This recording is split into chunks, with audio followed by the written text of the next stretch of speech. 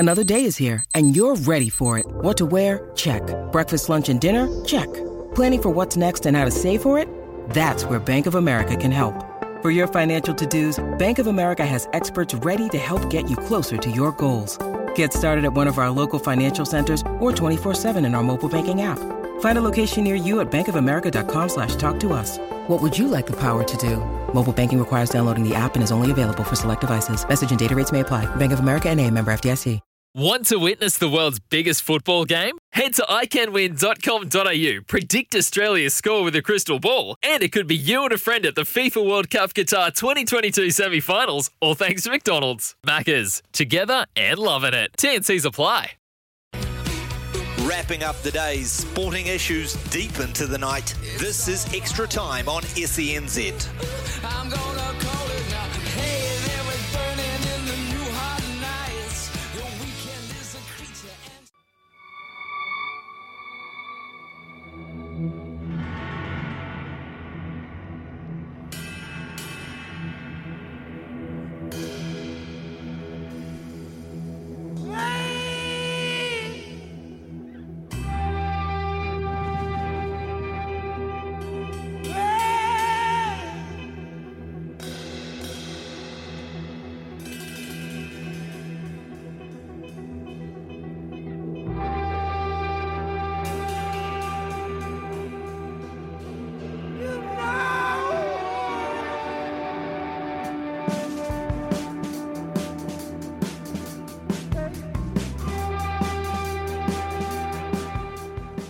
Good evening and welcome into Extra Time here on SENZ. Ricardo Ball with you through till 11 o'clock this evening. Coming up on the show, we're going to be talking a lot of rugby this hour. Kevin Hare is going to join us. We're going to talk the Heartland Championship. We'll get his thoughts on a few other bits and pieces as well. We'll keep you up to date with the game tonight that kicks off in about 5 minutes' time between the Cantabs and North Harbour in the Bunnings NPC. That'll be one to watch for sure, so keep an ear out for that because I think that is going to be quite the clash. Of course, Harbour and Canterbury backing up from big games on the weekend. Harbour couldn't quite get it done in the Shield Challenge, which was a pity for them because they ran Hawke's Bay pretty close, but it wasn't to be. Now, in terms of how things are looking for the lineups, there's been a few changes to the lineups. I'm just looking here. You got Leonard Brown, Bell and Franks as the front row for Canterbury. Romano and Gardner are the locks. Of course, Christie is playing 7. You got Callow at 6 and Allen packing down at number 8 with Cullen Grace sidelined with that cheekbone fracture. Wooly Hines, Al Harford are the halves. Then you got Punavai and McLeod as the centres. Gautier and Punavai are your wings, and George Bridge is playing fullback. So that's how the Cantabs are lining up. And then for Harbour, they've got Lungi, Nuia and Tuiloma as their front row. And they've got Nasali Sala and Kalapu as their locks. They've got McGann, Satiti and Rizic are their loosies. They, in terms of their backline, there's been quite a few changes here. Of course, no Bryn Gatlin for this one. So Ninengi and Heighton make up the halves. You got Barham and Solomona in the midfield, Banks and Leilanga on the wings, and Sean Stevenson at fullback. That's how things are looking tonight. We'll get that game updates for you as well when it kicks off in around 2 minutes' time. We've also had an All Black free day today. They've done no media. It's been a day off, but they did speak yesterday, and Sam Cane in particular was grilled by the media on that that Christchurch performance, and how they may back it up in Hamilton this weekend. Saturday post game, a lot of boys hurting. Feeling like we let an opportunity slip, and then Sunday, travel day was a bit gloomy, but we picked ourselves up. The sun came back up, and then and Monday morning, we got back into our work and had a good review. And a review always helps to sort of move forward because you identify the things you did well and where you can make some shifts. a few boys put their hands up and I guess be honest about the performances and how they felt they played? Yeah, absolutely. I mean, and when we reflect on the game, there was actually lots of good stuff. We were probably we felt we had almost we were more dominant in the first half than the scoreboard showed, but it was our lack of discipline which allowed them to stay in the game. And then in the second half, we probably overplayed our hand a little bit, and that played into their strength, which was their defence. So look, we focused on the things that we did well, but also, like I said, the areas we can improve. And yeah, of course, there's always individuals within that. And just for yourself, being pulled, I guess, 15 minutes before full time, were you ready to come off? Was that a decision made before the game? Was that what's going to happen? I mean, how did you see that? No, that wasn't like pre-talked about or predetermined or anything to do with me, I think. But I back the coaches when they make a decision to sub someone, whether that's me or anyone else. They're doing it with the best interests of the team at heart, and that's how decisions are made in this team. So. Yeah, I don't take it personally by any means. In terms of fixing the discipline, as you've talked about, what is the key to that? Is that an individual mindset thing? Is it a leadership thing? Could you talk about the areas of improvement around that discipline? Well, I think that when you look at penalties, you look at the ones that you can control, and a lot of them you can, but particularly ones like offside. And I think we had 4 offsides early in the first half, and that's it's a little bit reacting to their clean-outs and extending the length of the ruck, which changes the offside line. But then also, pretty eager to get off the line, which, is we've got to have the mental patience, I suppose, or discipline to still be able to eager to get off the line, but have a clear line of discipline. So it starts from the 1 or 2 guys around the edge of the ruck, and it works its way out. So it's been a clear focus from yesterday and today. How hard do you come down on the players on the field when you're having those conversations with the ref, and clearly it's the same things that are creeping back in? Do you as captain have to have a few choice words with players to try and reinforce that message? Does there need to be a greater accountability, do you think, going forward? Look, I think we have more of a rev up when our attitudes, if our attitude wasn't right. But like I said, like the eagerness and the intent was right there. It was almost a little bit too much. So trying to remind each other, help each other out, particularly with those offside lines. Some of the breakdown stuff was real 50-50. But we've got to be smarter so that the ref doesn't come into play there in those tough ones. So yep, we talk about it for sure, but it's making sure we can execute it. Is it beginning to feel a bit like Groundhog Day, having to do the lose and review every week and talk about losses and try and get back up, week to week? I think the frustrating part is like just the inconsistency. Like we're not by any means happy with having a good performance and then not a good one. We don't want to get into that cycle. We want to lose to learn. So yeah, look, we're not happy with that by any means. But all we can do is make sure we're working hard and chipping away at our training, and hopefully we can get some of that consistency we're after.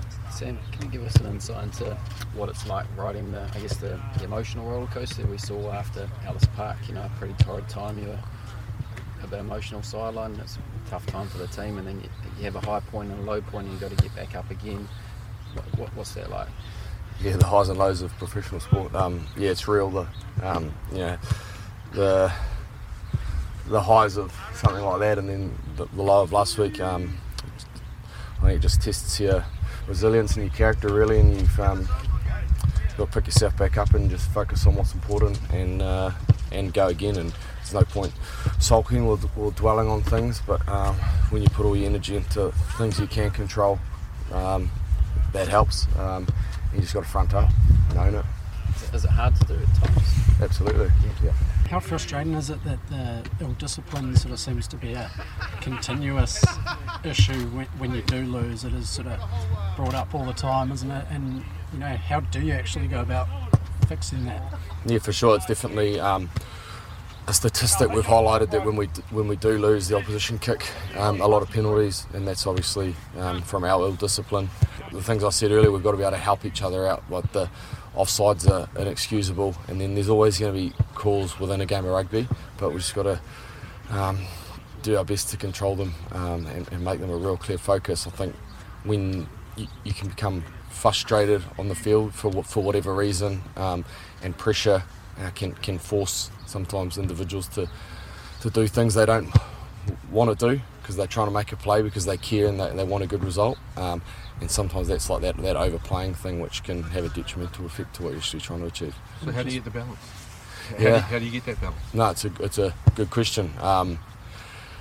I think when you've got it, it just hums. It just happens. It goes well. Things are going well, and you're on top. It's when it's not, and it's the momentum swings. It's not having back-to-back moments. Because when you can have back-to-back good moments, and you do start building momentum and things, so you start compiling pressure on the opposition. It's sort of Test rugby is just a big pressure cauldron, and and penalties are what release pressure. So I don't even know if that's answered your question, to be honest. But when you're going through these, does it make it harder to recognise those good things when the team is doing this stuff? For you to turn around and go, lads, this is what we want. This is what we've been training. Let's keep going. This is it. No, I think we're pretty good at realising what we are doing well, and it's I've said a few times before, like identifying the issue is often one thing, and being able to get a shift, that's the real skill.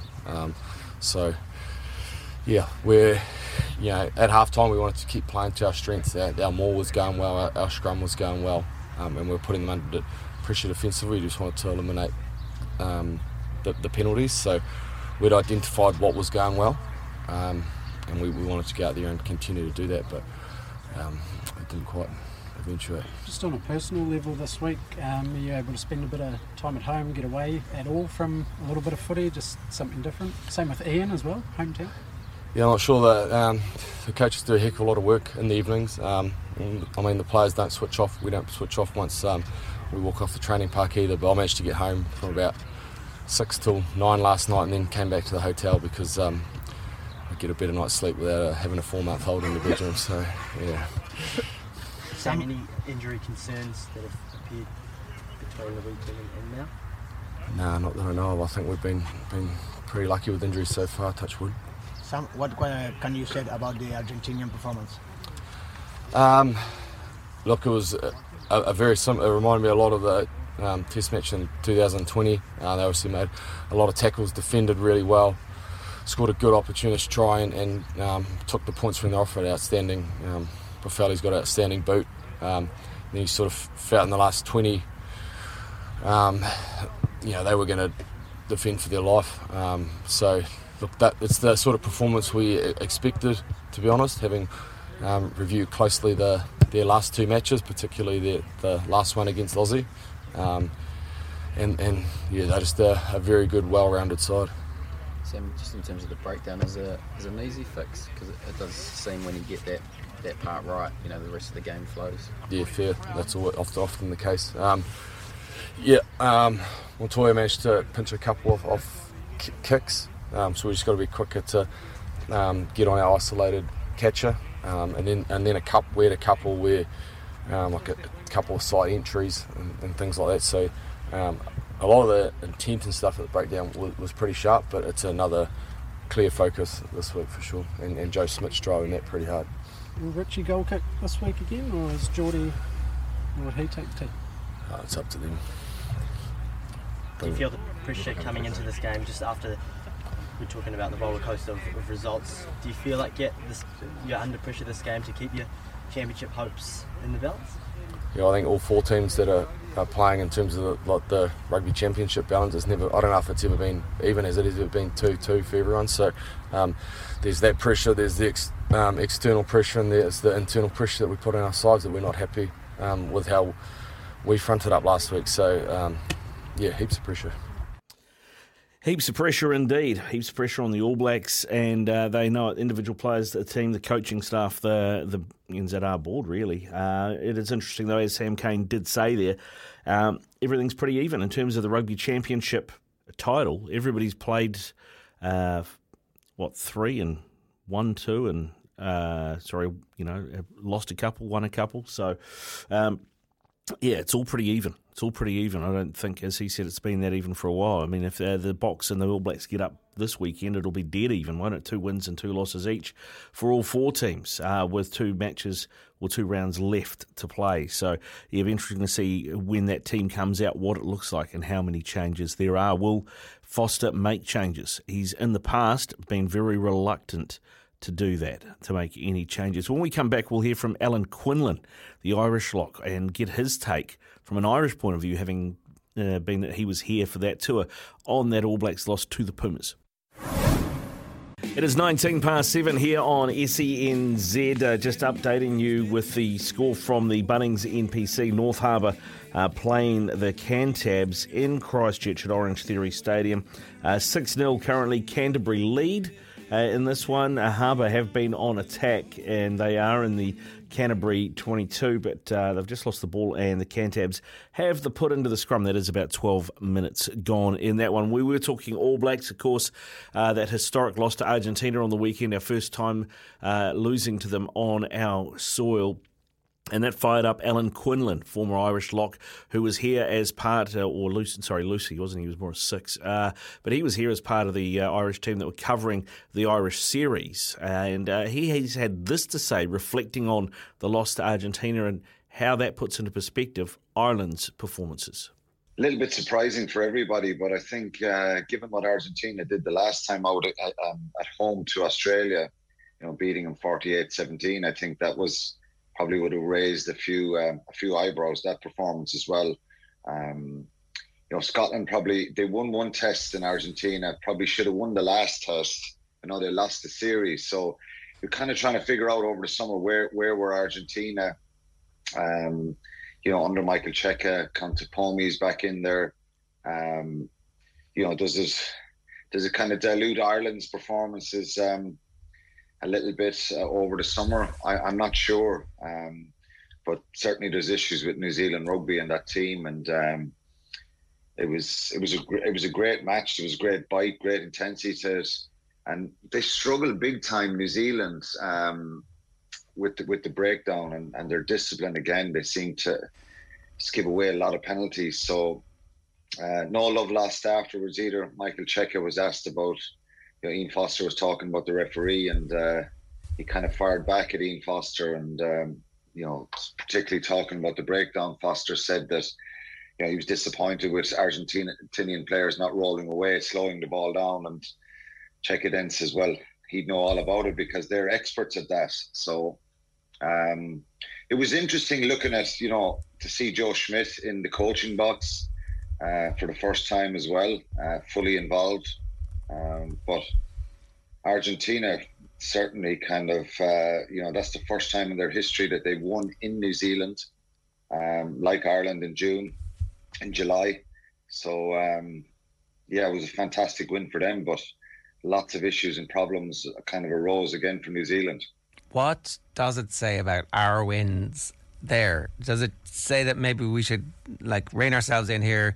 There's a very, very even rugby world at the moment, more even than it seems like it's ever been, and so whoever is in form next year in September, October is going to be the ones who win the World Cup, as opposed to be the best team in the world now for the next year and a half. It kind of is irrelevant who's the best now. Yeah, it is, and it would like 2018. I think regarding reeling ourselves in, I think we've learned from that probably a few years ago when. Not publicly, everyone wasn't jumping, and certainly the team themselves weren't saying we're going to go and win a World Cup in 2019. But, the hype and the excitement is there, and it was a brilliant year for Ireland. We've gone over that so many times, winning in Australia, beating New Zealand in Dublin, England for a Grand Slam in Twickenham. You have to celebrate that. 19 then started with that loss to England in Dublin, and they kind of bruised and battered Ireland, and it ended up being a very, very disappointing year.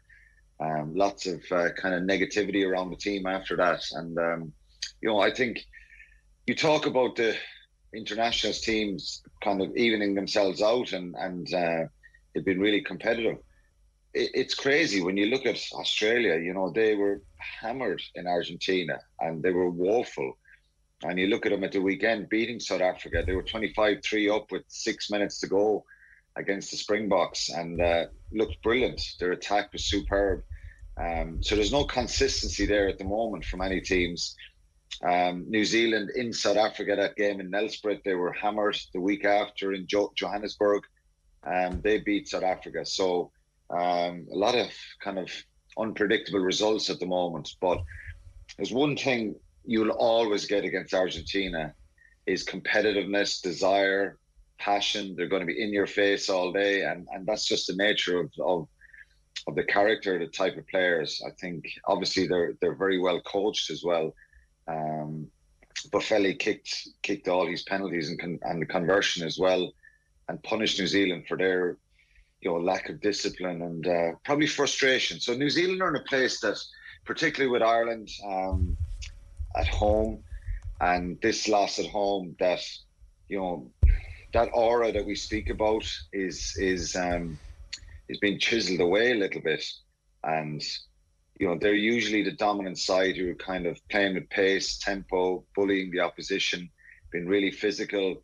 And we've always kind of, if you're a rugby fan, you'd have to admire what the All Blacks, the standard that they set in their history and the dominance they've always had and the way they've played. But it's probably good for the game, but it's certainly not good if you're a New Zealand rugby fan at the moment, because another loss at home like this, it's 3 consecutive losses for the first time in their history. So they're kind of breaking all kinds of records.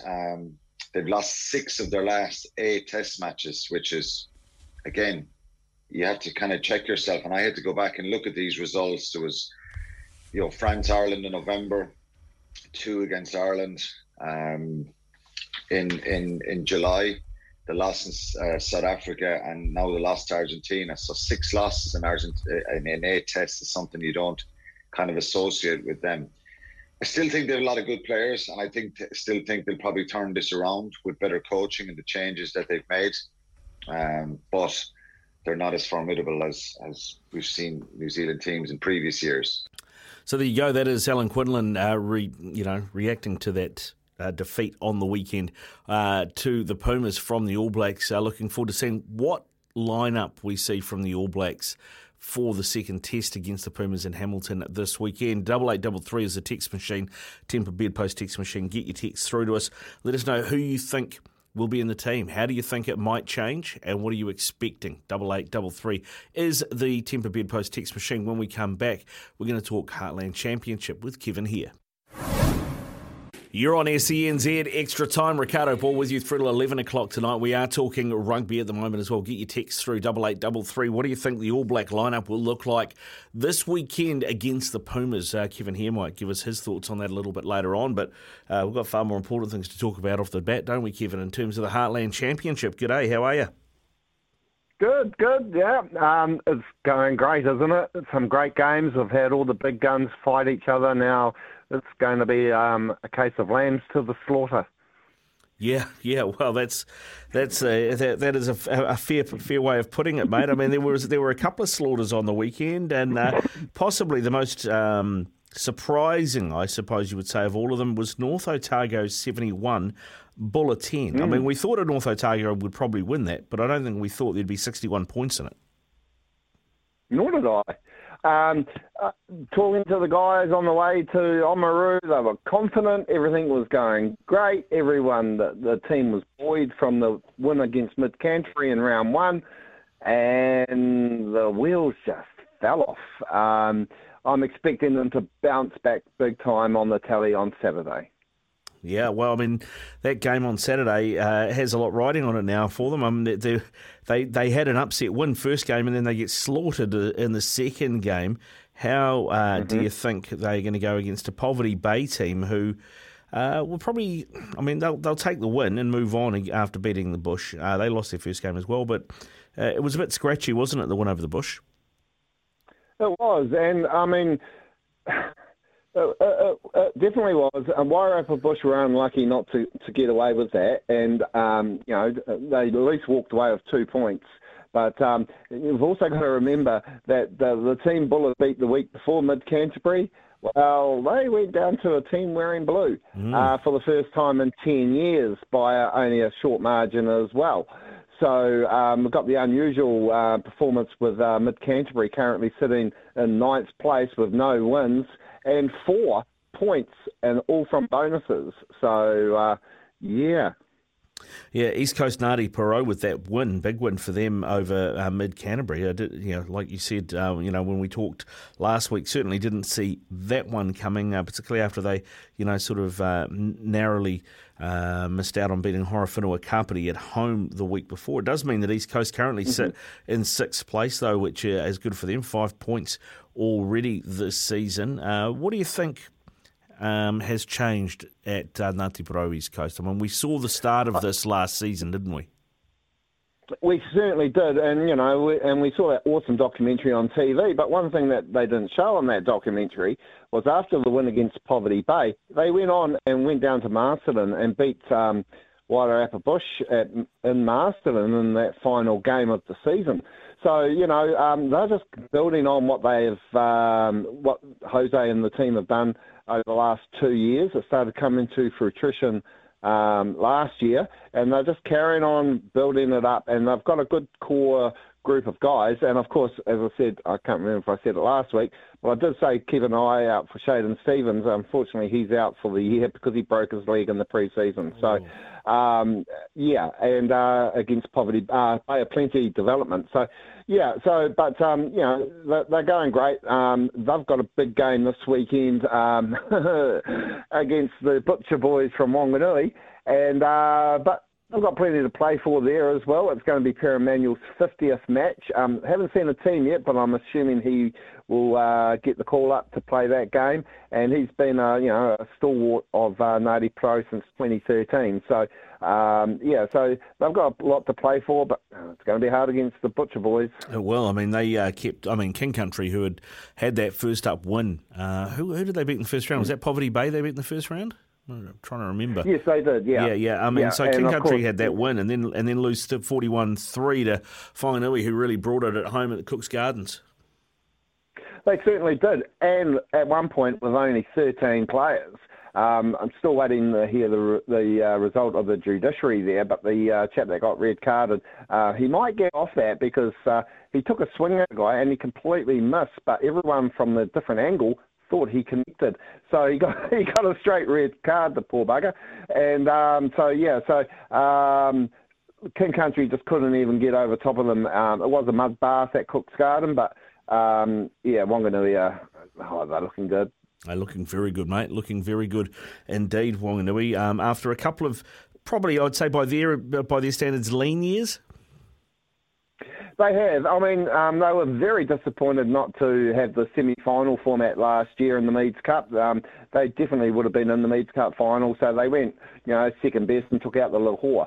But they're definitely eyeing up that the main trophy this year, and I'm still sticking to my guns, believe it or not. Wanganui West Coast final. Well, West Coast have got a hell of a lot of work to do, mate, because they've dropped their opening 2 games, including the one away at Thames Valley for the Centenary, 36-26. Yeah, and, yes. Again, they gave away a 19-point lead to Thames Valley. They gave away a 24-point lead to Wanganui to go down by 24.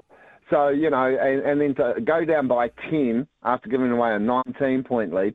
So at least they're bringing it back and they're getting closer. So that's the way I look at it. But, their next matches, they've got a good run now, that you could argue the fact they've played against North Otago and Wanganui 1 and 2. So now they've got, who have they got coming up again? They're up against Mid-Canterbury this week. And then following that, they've got the Rundle Cup hosting Buller. And then, so when you look at all those games they've got coming, they could easily, and in theory, he says, tongue-in-cheek, yes, pick up 5 points from every game. So that would, if they did that in the next 6 matches, and turn the tide, they would end on 31 points, and that's the semi-final in the Meads Cup. Yeah, okay, well, they've got a bit of work to do. You mentioned Mid-Canterbury. Of course, we've already talked about them having lost 2 from 2, but that's going to be a tough game, isn't it? Because, I mean, they're both in must-win territory, both those teams already. 100%. And, of course, Nasi Manu got a try for Mid-Canterbury for the Hammers last weekend, so it was awesome to see that. But, yeah, they've been taking some weird decisions, where they should have been going for points. They've been going for the try line, the throw-ins and stuff like that. And I think that's what the lesson would be learnt from the defeat to East Coast. And they'll be taking all the points on offer against West Coast when offered. Yeah, well, I mean, they've got, as we said, a bit of work to do, so they'll need to do that. A team we haven't really mentioned is Horowhenua Kapiti. They did win first round. They got well beaten by South Canterbury last round. Where do you think they sit this season? Now you've seen 2 games. I still think they'll be thereabouts in the Lahore Cup. Big game on Saturday at Memorial Park in Masterton. They're celebrating their 50th anniversary, a year delayed, since amalgamation back in 1971. So it's a big weekend. There is trophies on the line with the Wrightson Cup. And I just think Wairarapa Bush, after their performance last week, I think things are starting to click, and I think they will get up over Horowhenua. But, I think the big thing is Wairarapa Bush, get down there and celebrate 50 years. And I think Horowhenua, Wairarapa Bush will be there or thereabouts in Lahore Cup. Yeah, okay. Yeah, the Bush obviously didn't have a great start, but they got close against Poverty Bay last week. And let's look at this weekend's fixtures then. Kicking off the early kickoff, 12:05, Buller versus Poverty Bay. Buller be looking to bounce back from that big loss. The Bay have been travelling pretty well so far this season. They have. I suppose the only question mark I'll have there is the travel. They got upset with the travel going to King Country and then, went down. They've got a tough trip to Westport. And, of course, on Saturday, it is the early game. It is on Sky, which is awesome to see. But it's also Buller's reunion day, celebrating 1972 and the game 1992 and 2000 and whatever it was. I can't remember off the top of my head when they won the Lahore Cup. But the thing is, they're having, all the oldies there. They're having reunions. And in about 10 minutes after I finish talking to you on here, we'll be putting up a banner on their Facebook page. Get down to the game, and the best banner at the game this weekend will win themselves a supporter's jersey and a beanie.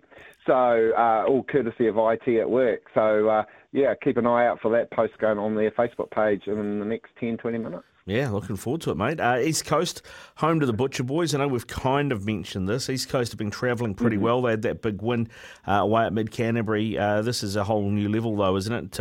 Even though it is at home. Yeah.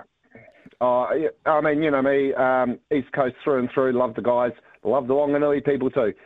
And I'll have to go for the Wanganui one, and I'd have to lean to 20 points. I'm so sorry, Nadi Perot.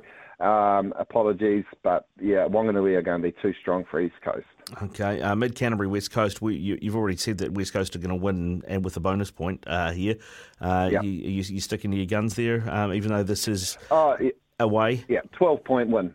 I think it will be a 12-point win to West Coast. I have seen the team, which will be announced tomorrow, and they're looking very strong and rearing to go, and their bench is very tidy as well. And you've got the Bush up against Horowhenua Kapiti. You reckon that the Bush will take that one out at home? They will, and it will be a close game too. I think Horowhenua, and it will be a high-scoring game. The weather's meant to be okay, but the good thing is it's on the artificial turf at Memorial Park. We often get some really good running there. But Sarah Waka, who came on, played last week against Poverty Bay, the fullback for Wairarapa Bush. That was his debut in first class. And he's just carrying on where he left off in the club season. So I think Wairarapa Bush will be too strong, but I think that they'll get up and they'll probably win by 8. So 42-34. Yeah. Yeah, it's going to be a high-scoring match, I believe. Yeah, something like that. All right, King Country host Thames Valley. I think the Swamp Foxes should have too much here, shouldn't they? Yeah, Battle of the Centurions. So not only was it Thames Valley's centenary last week, but of course it's also King Country's centenary, both founded in 1922.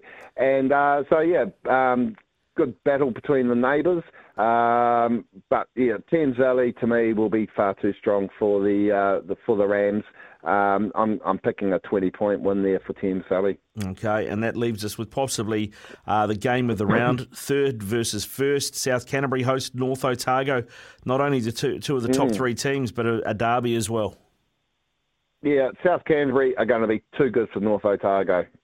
There you go. It's been played unfairly. The game's on the road. And, yeah, South Canterbury, even now, I think there's going to be a battle for who's going to come fourth in the Meads Cup semi-finals. But you can guarantee South Canterbury and Wanganui are going to be there. Yeah, and North Otago might well be making up the third and fourth places in that. It's interesting you say, a 68-point win last week, and you were that close to go, nope, South Canterbury are going to win this.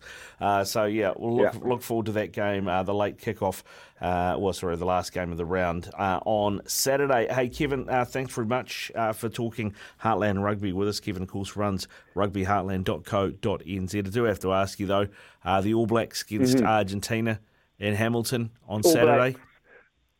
Blacks, 13 points plus to the All Blacks. I will never bet against them. Do you believe that, though, or are you just saying that because you want to be patriotic? I mean, how many changes are you expecting to this All Black team? Do you think Foster has it in him to make changes? Well, Bowden Barrett will start. Retallick will come in. We probably will see RTS, but it will be much of a muchness. And, you've got to, as a fan, you've got to take the wins and the losses. And, okay, we've been doing it hard. But, I'll always back the All Blacks, and it's not my head, it's not my heart. It is my heart. But, I'll always back the All Blacks, and anyone else that comes up against them, it's always the All Blacks. All right, good stuff, Kevin. Sorry about that. That's all right, mate. That's all right. You got to stick to your guns, mate. Stick to your guns. Keep up the good work at rugbyheartland.co.nz too, eh? Yeah, true. And I've got a tip in the horses for you if you want, because I know you guys do the horses. Yeah, we do a bit of horse racing. What's the tip? Okay, race 3 at Riccarton tomorrow. There is a young mare running there, and it goes by the name of Coralie, and that just happens to be the name of the good wife. Oh, really? So, what's yeah. Coralie paying? Do you know? Yes, she is currently on the TAB. Oh, I just clicked the wrong race, of course. She is currently paying there $5.20 on the tote, third or fourth favourite, and she's picked to be in the top 5. Coralie. So, so I get the opportunity to scream faster, Coralie. I get the whip out. I think we will leave that conversation there, Kevin. Thanks very much, mate. Go well. Cheerio. Cheers. Okay. See ya. It's 14 away from 8.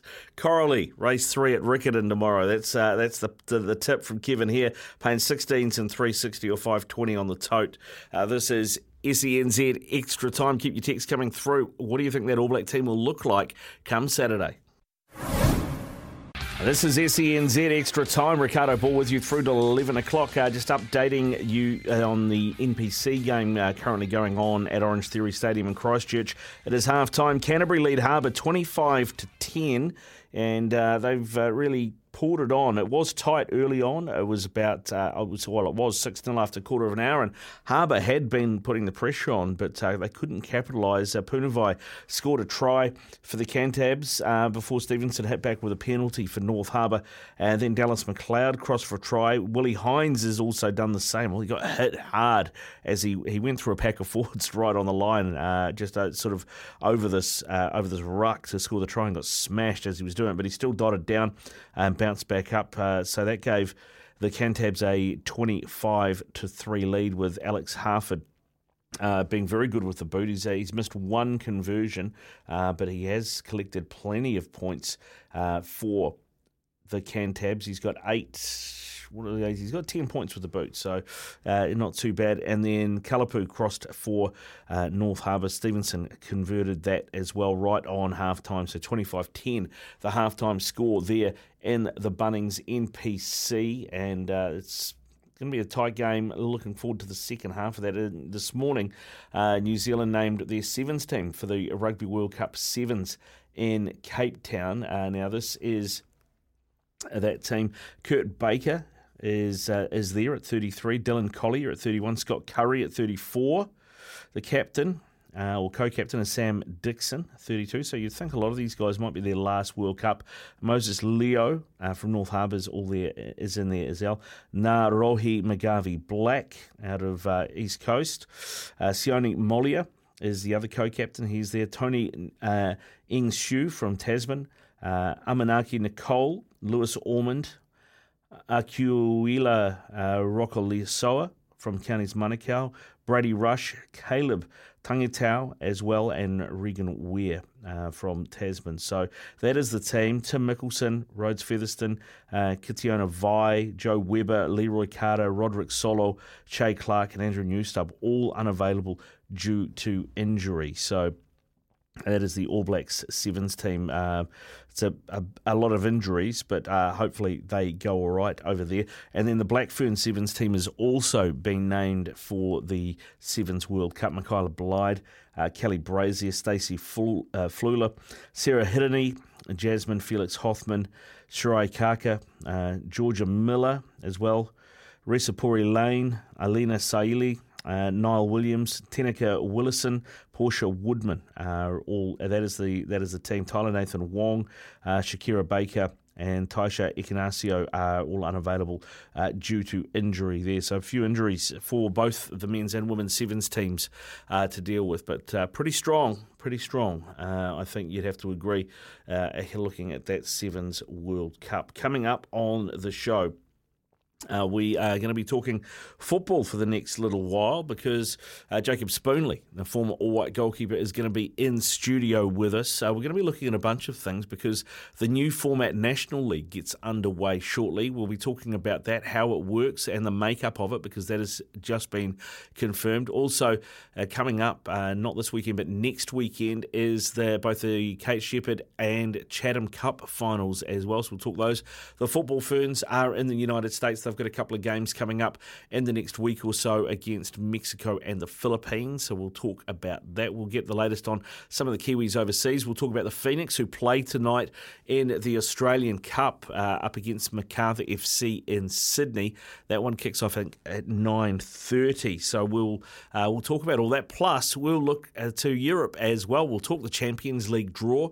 We will also talk the EPL. We'll talk the transfer window and how much more business is going to be done in the next 24 to 48 hours. All of that and more. We'll have a few guests as well. Jordan Cornelis works for SEN over in Australia as an A-League commentator. He's going to join us at 9 o'clock to preview that Phoenix game against Macarthur and maybe give us a bit of an insight into how Dwight York is going as a head coach. And also Glenn Watson as well, part of the Auckland City setup. We'll talk about how their season has been so far, undefeated so far in this calendar year, and it's all to do for the other teams chasing them as to how they're going to go. Plus, of course, he's a mad, passionate Rangers fan, and they have just made the group stage of the Champions League for the first time in a long time. And who have they drawn? Jacob Spoonley's Liverpool. So we might get a little bit of testiness going on with that coming up next here on SENZ. The world of football, hitting the back of the net every week on Extra Time.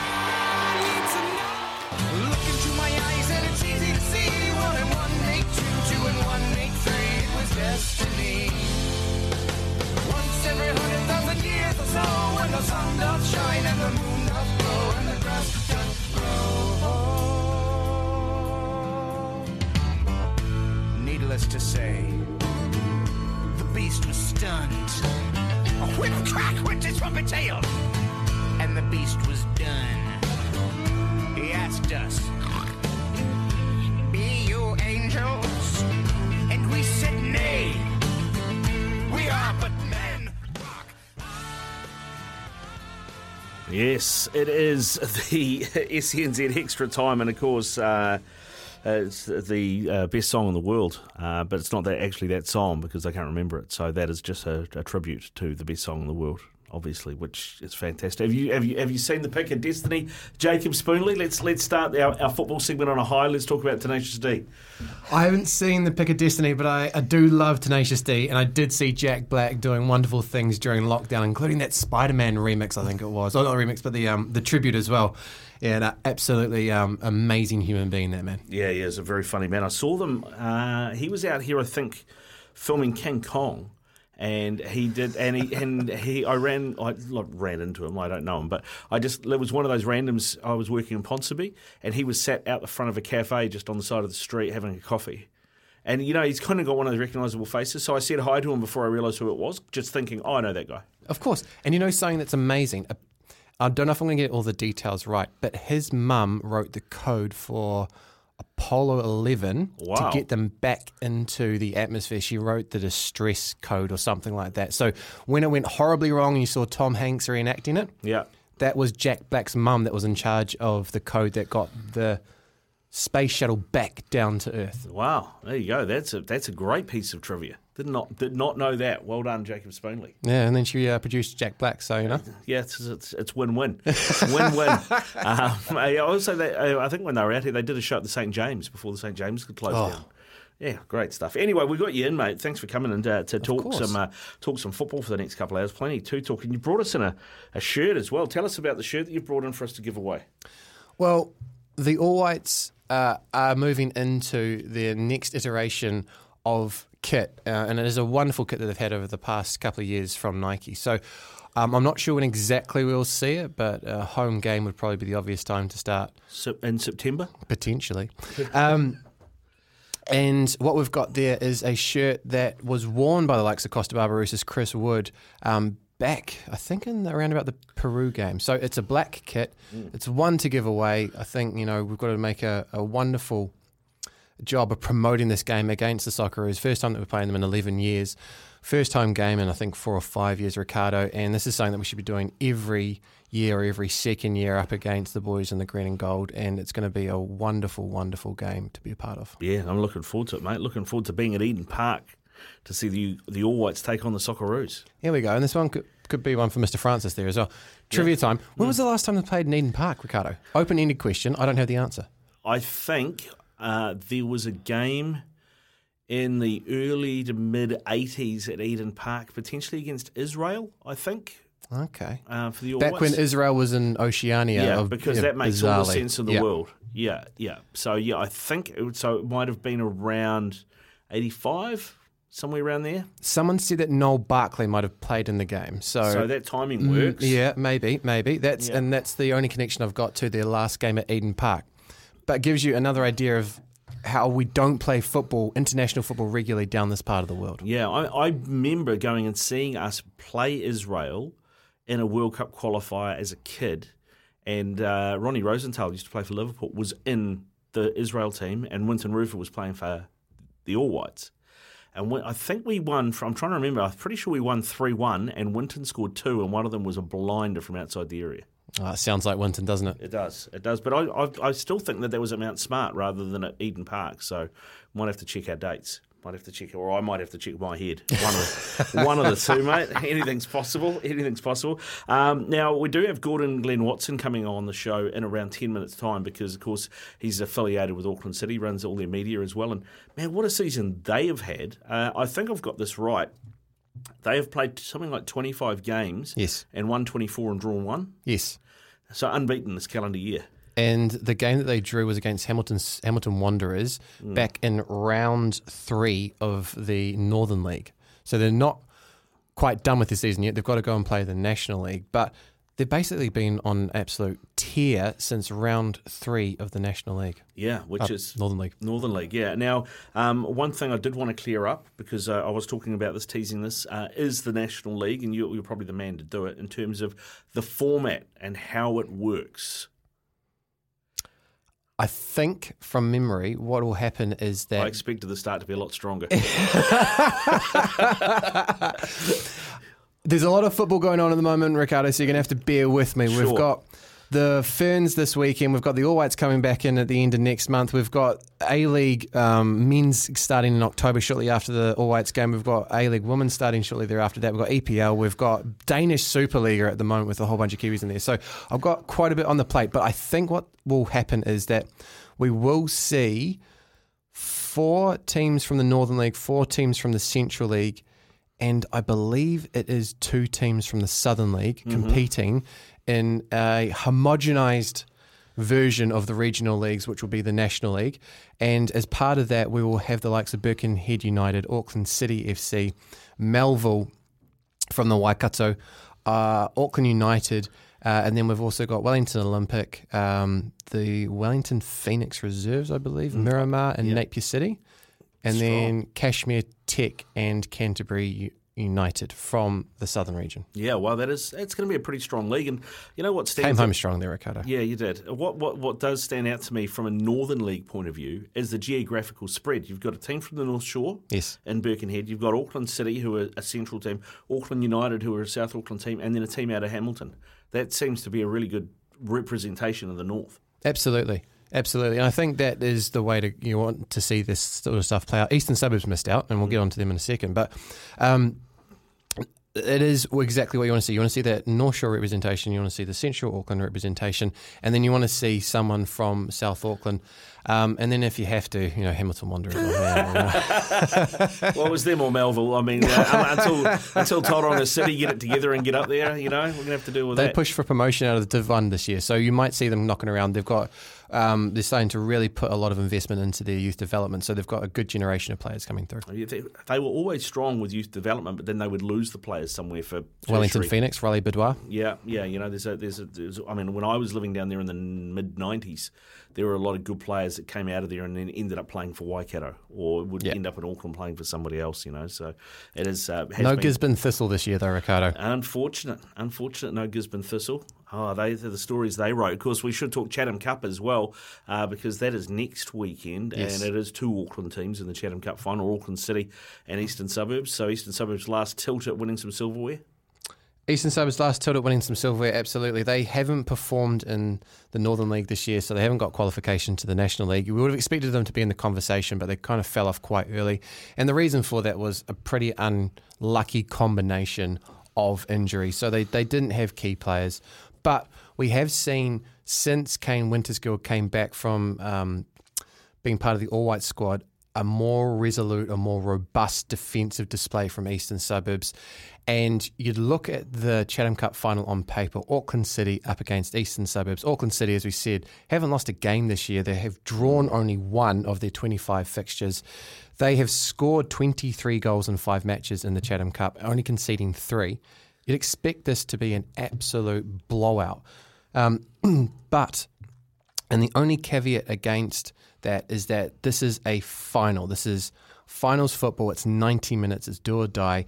And this Eastern Suburbs team has demonstrated over the course of their Chatham Cup run that they do know how to buck the trend. They do know how to upset the apple cart, and they will be an absolute headache to deal with from Auckland City's point of view. And the other thing is, unlike the Northern League or the National League, there is no limit on the amount of foreigners you can have, and both Suburbs and Auckland City have more than their fair share on their books.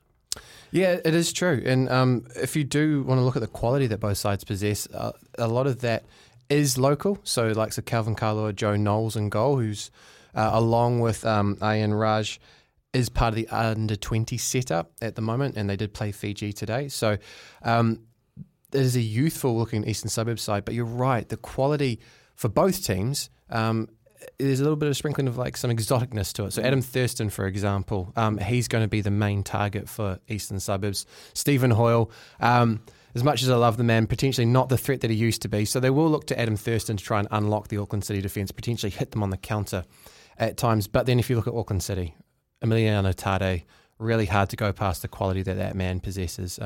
So he's going to be the talisman for this Auckland City side. We've seen him with late cameos coming off the bench, 70, 80 minutes.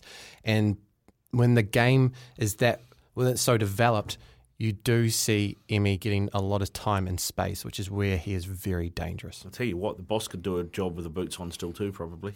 Boss the middle of the park. Are you talking about Mr. Visilic? Yes. Had him in the office today, not moving as freely as he used to be, that's for sure. Yeah, the Godfather. Yeah, it's too many late nights at Gina's. That's what it is. That's what it is. There you go. GG's and Gina's, yeah, absolutely. It is 11:08 here on SENZ Extra Time, the world of football. We are looking at it, Jacob Spoonley and I, through till 10 o'clock tonight. When we come back, Gordon Glenn Watson joins us. We're going to talk some Auckland City. We might even talk a little bit of spite in the Champions League between Glasgow Rangers and Liverpool. Had a busy day? Catch up on what you've missed in the world of sport. It's Extra Time on SENZ.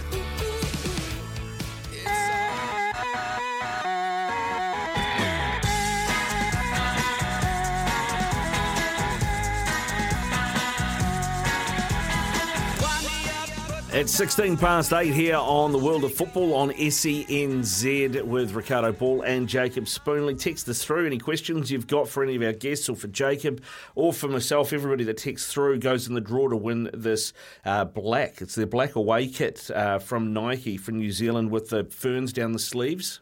Text us your seat number. We all know that you've already bought tickets, Right, Ricardo. I think okay. that's what we're going for. Text us your seat number. Where are you going to be sitting for the game between the All Whites and the Socceroos on the 25th of September? A man that I know that will probably be there.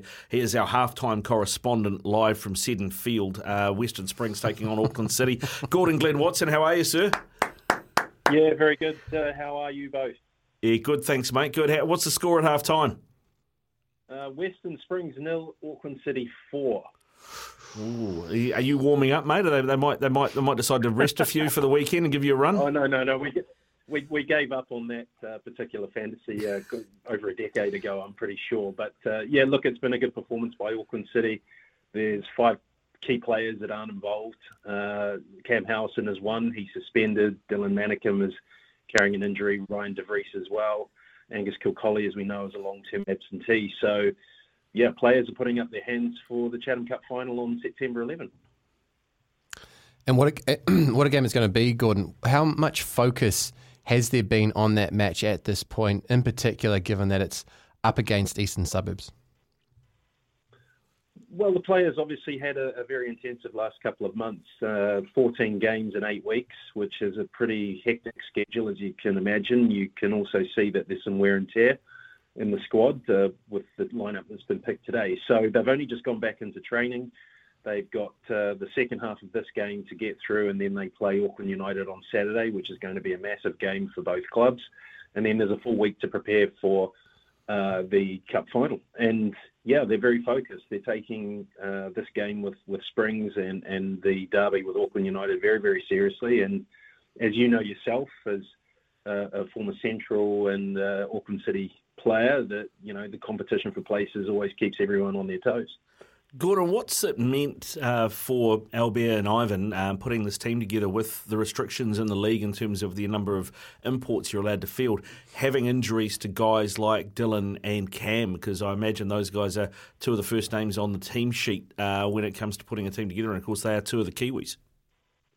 Well, look, I asked the exact same question almost of Albert very recently for internal club media, and he said to me, look, the players have been training as a group since last November because there was a potential to go to a Club World Cup. And he said preparation, he said these players are prepared, they are ready. And he said when we have injuries, we now have players who've got so many minutes under their belt that they can just step in. And you get that extra edge because of the incentive of playing in the Chatham Cup final. For many of them, for example, Ryan De Vries, he hasn't won it before. So I know that he has been saying to some of the other players that, come on, we've got to put this particular situation right, and standing in front of them is an Eastern Suburbs side that has improved rapidly since the middle part of the season. Yeah, they have. Mate, I guess the other part too that you've got to think about is that the Eastern Suburbs side that they'll play in the Cup is probably going to look quite different to the Eastern Suburbs side they will have played in the league due to the fact that you don't have that restriction on imports in the Cup. Yeah, exactly. I mean, I think for both clubs anyway, you have squads that are fairly settled. They're all mainly Kiwi players anyway. I think with the exception of Angel Belanga and Jared Garriga and Emi Tade, I think out of the 24. It'll be the same for Eastern Suburbs. I think they are coming into the game and they get a free hit. If you look at the way that they were tracking in the first part of the season, it didn't look good. Didn't look good for their under-23s, but with the return of Kane Winterskill, the addition of one or two extra players that came in partway through the year, they've slowly but surely come along. And look, I still think that Eastern Suburbs will have to play, everyone will have to play a 9 out of 10 on the day, and Auckland will have to have an off day. But again, how many times have we seen in a Chatham Cup final the game go all the way to penalties, or there be 6 goals in a 3-3 draw type scenario? So it's one to look forward to. And just looking at the season overall at the moment, Gordy, in the Cup alone, 23 goals and only 3 conceded in 5 games, 25-odd games played, 24 wins, 1 draw. That is an absolute behemoth of a season for a juggernaut of a team. How has Albert been able to keep standards up so high for so long? I think because he has set standards himself. I mean, when Albert Riera speaks, you listen. And he's been very direct with these players. When they haven't been performing, he tells them. And he tells them on club media. I recall a game, we went down to Melville. Auckland City were winning 1-0. They conceded a penalty in the last minute. Connor Tracy saved it. I asked Albert, what did you think of that? You've come away with 3 points. And he said, well, we came away with 3 points, but we didn't play well. And that performance was unacceptable. And he said, I told the players on Thursday when they were training that if they trained or played as badly as they were training that particular night, then, we would somewhere along the line come a cropper and lose a match. And the players respect him. They respond to what he's got to say. He's very empathetic. He's a good man manager, but he's also honest. He's honest, and I think the players understand that honesty, particularly coming from a player who's played against Juventus, played for the A-League All-Stars and the A-League for many, many years, and also a very decorated Auckland City FC player. So, look, I think Albert Riera can go a very long way in the game as far as he wants to go. It's really going to be up to him. You forgot to mention that he also played with Jacob Spoonley, Gordon Glenn Watson. We tried to look forward, Jake, as much as we did. I get that answer a lot, Gordon, for some reason. Hey, we've spoken quite a bit before you came on about the players that are the ones to watch out for, particularly those not from New Zealand. Are there any young Kiwis in this Auckland City side that are worth looking out for on the 11th of September? Yeah, I think Matt Ellis has got a really good case to be included. Matt Ellis has been to the United States. He went there through the Strive program. It didn't work out first time around. He came back to Auckland City. His goals to game ratio is incredible, really. I've been covering the club on and off over an 18-year period, and his goals to game ratio, I think it's 50%. He's played now nearly 18 games for the club and scored 9 goals. He's been among the goals this evening as well. He's got beautiful ball craft.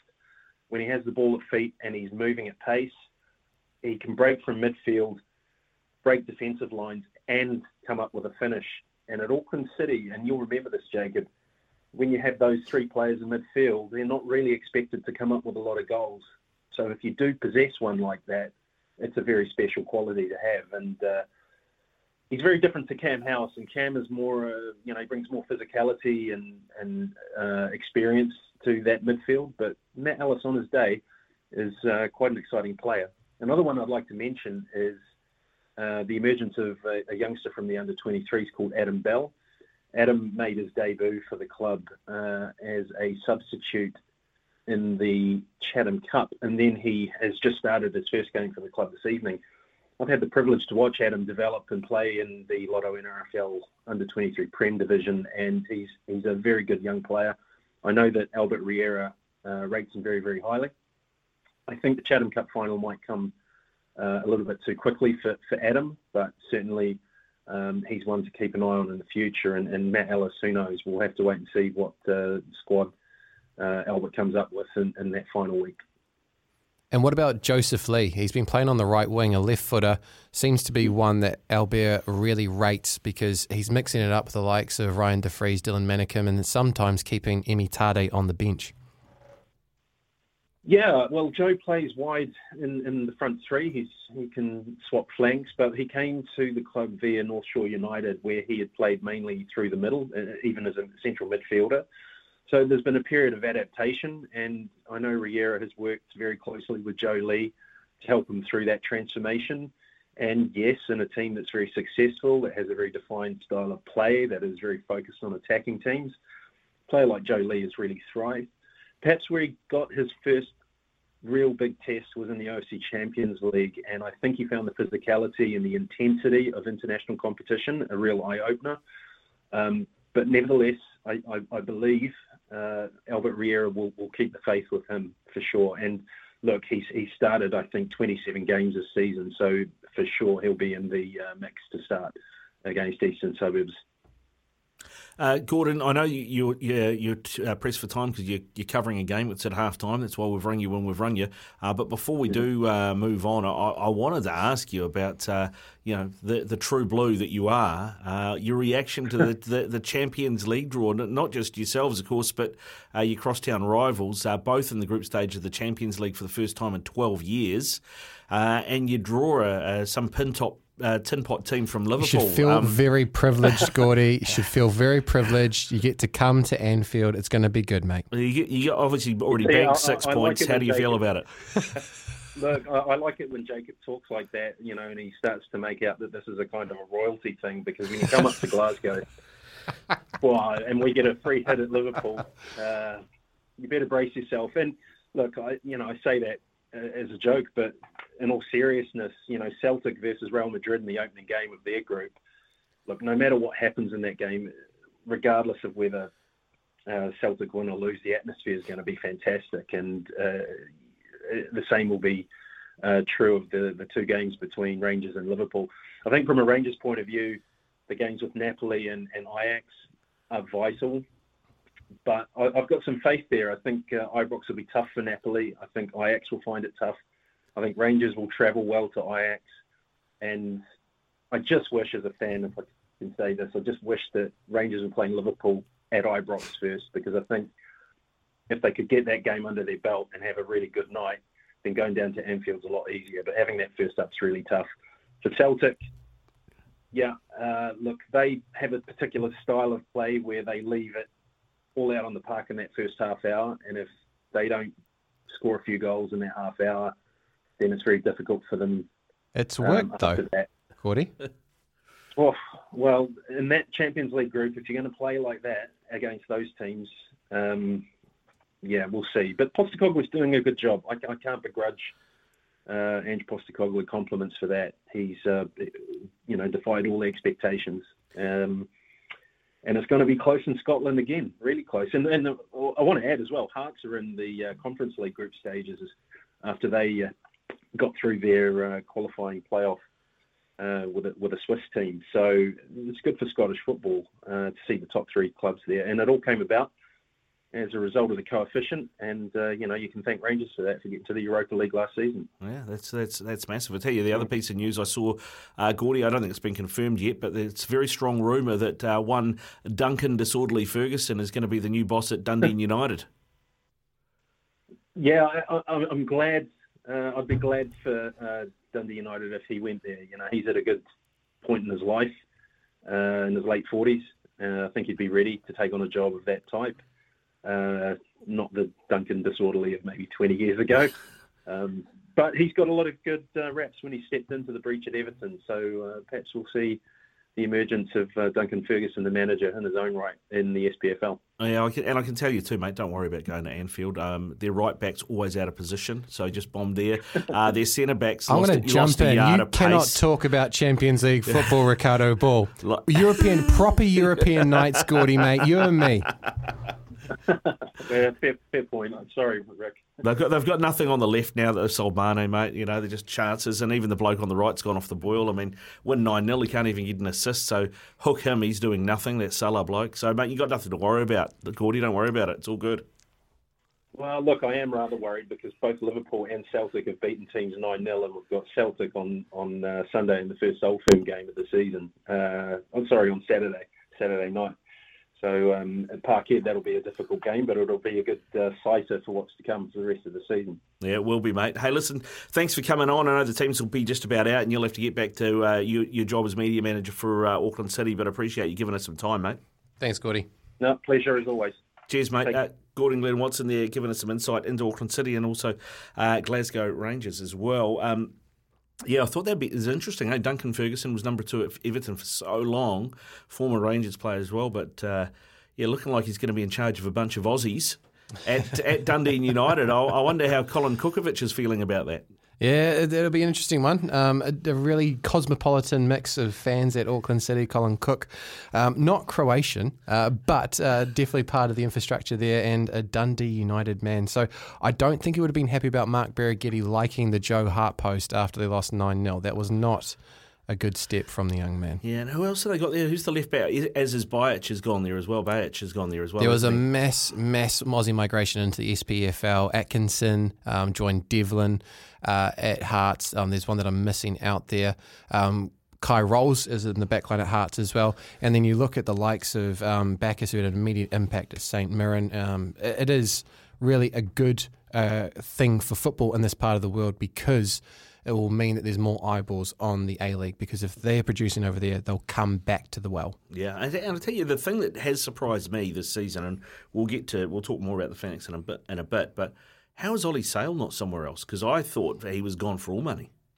Yeah, it was an interesting one. There was a lot of interest in him, and I think what people don't always appreciate is that there are plans that are put in place. This is a business, and sometimes the dominoes don't quite fall in your favour, but that doesn't mean that Ollie's chances by any means gone. He is still looked at very favourably, and I think it's going to come about sooner rather than later. If I haven't heard any updates on this, Ricardo, this is purely my speculation. I think the one thing that really did hamstring him was the game against Peru in Spain. Yep. He didn't have a great game, which was capped off by that mistake, and that wouldn't have been a good capturing of the moment by him.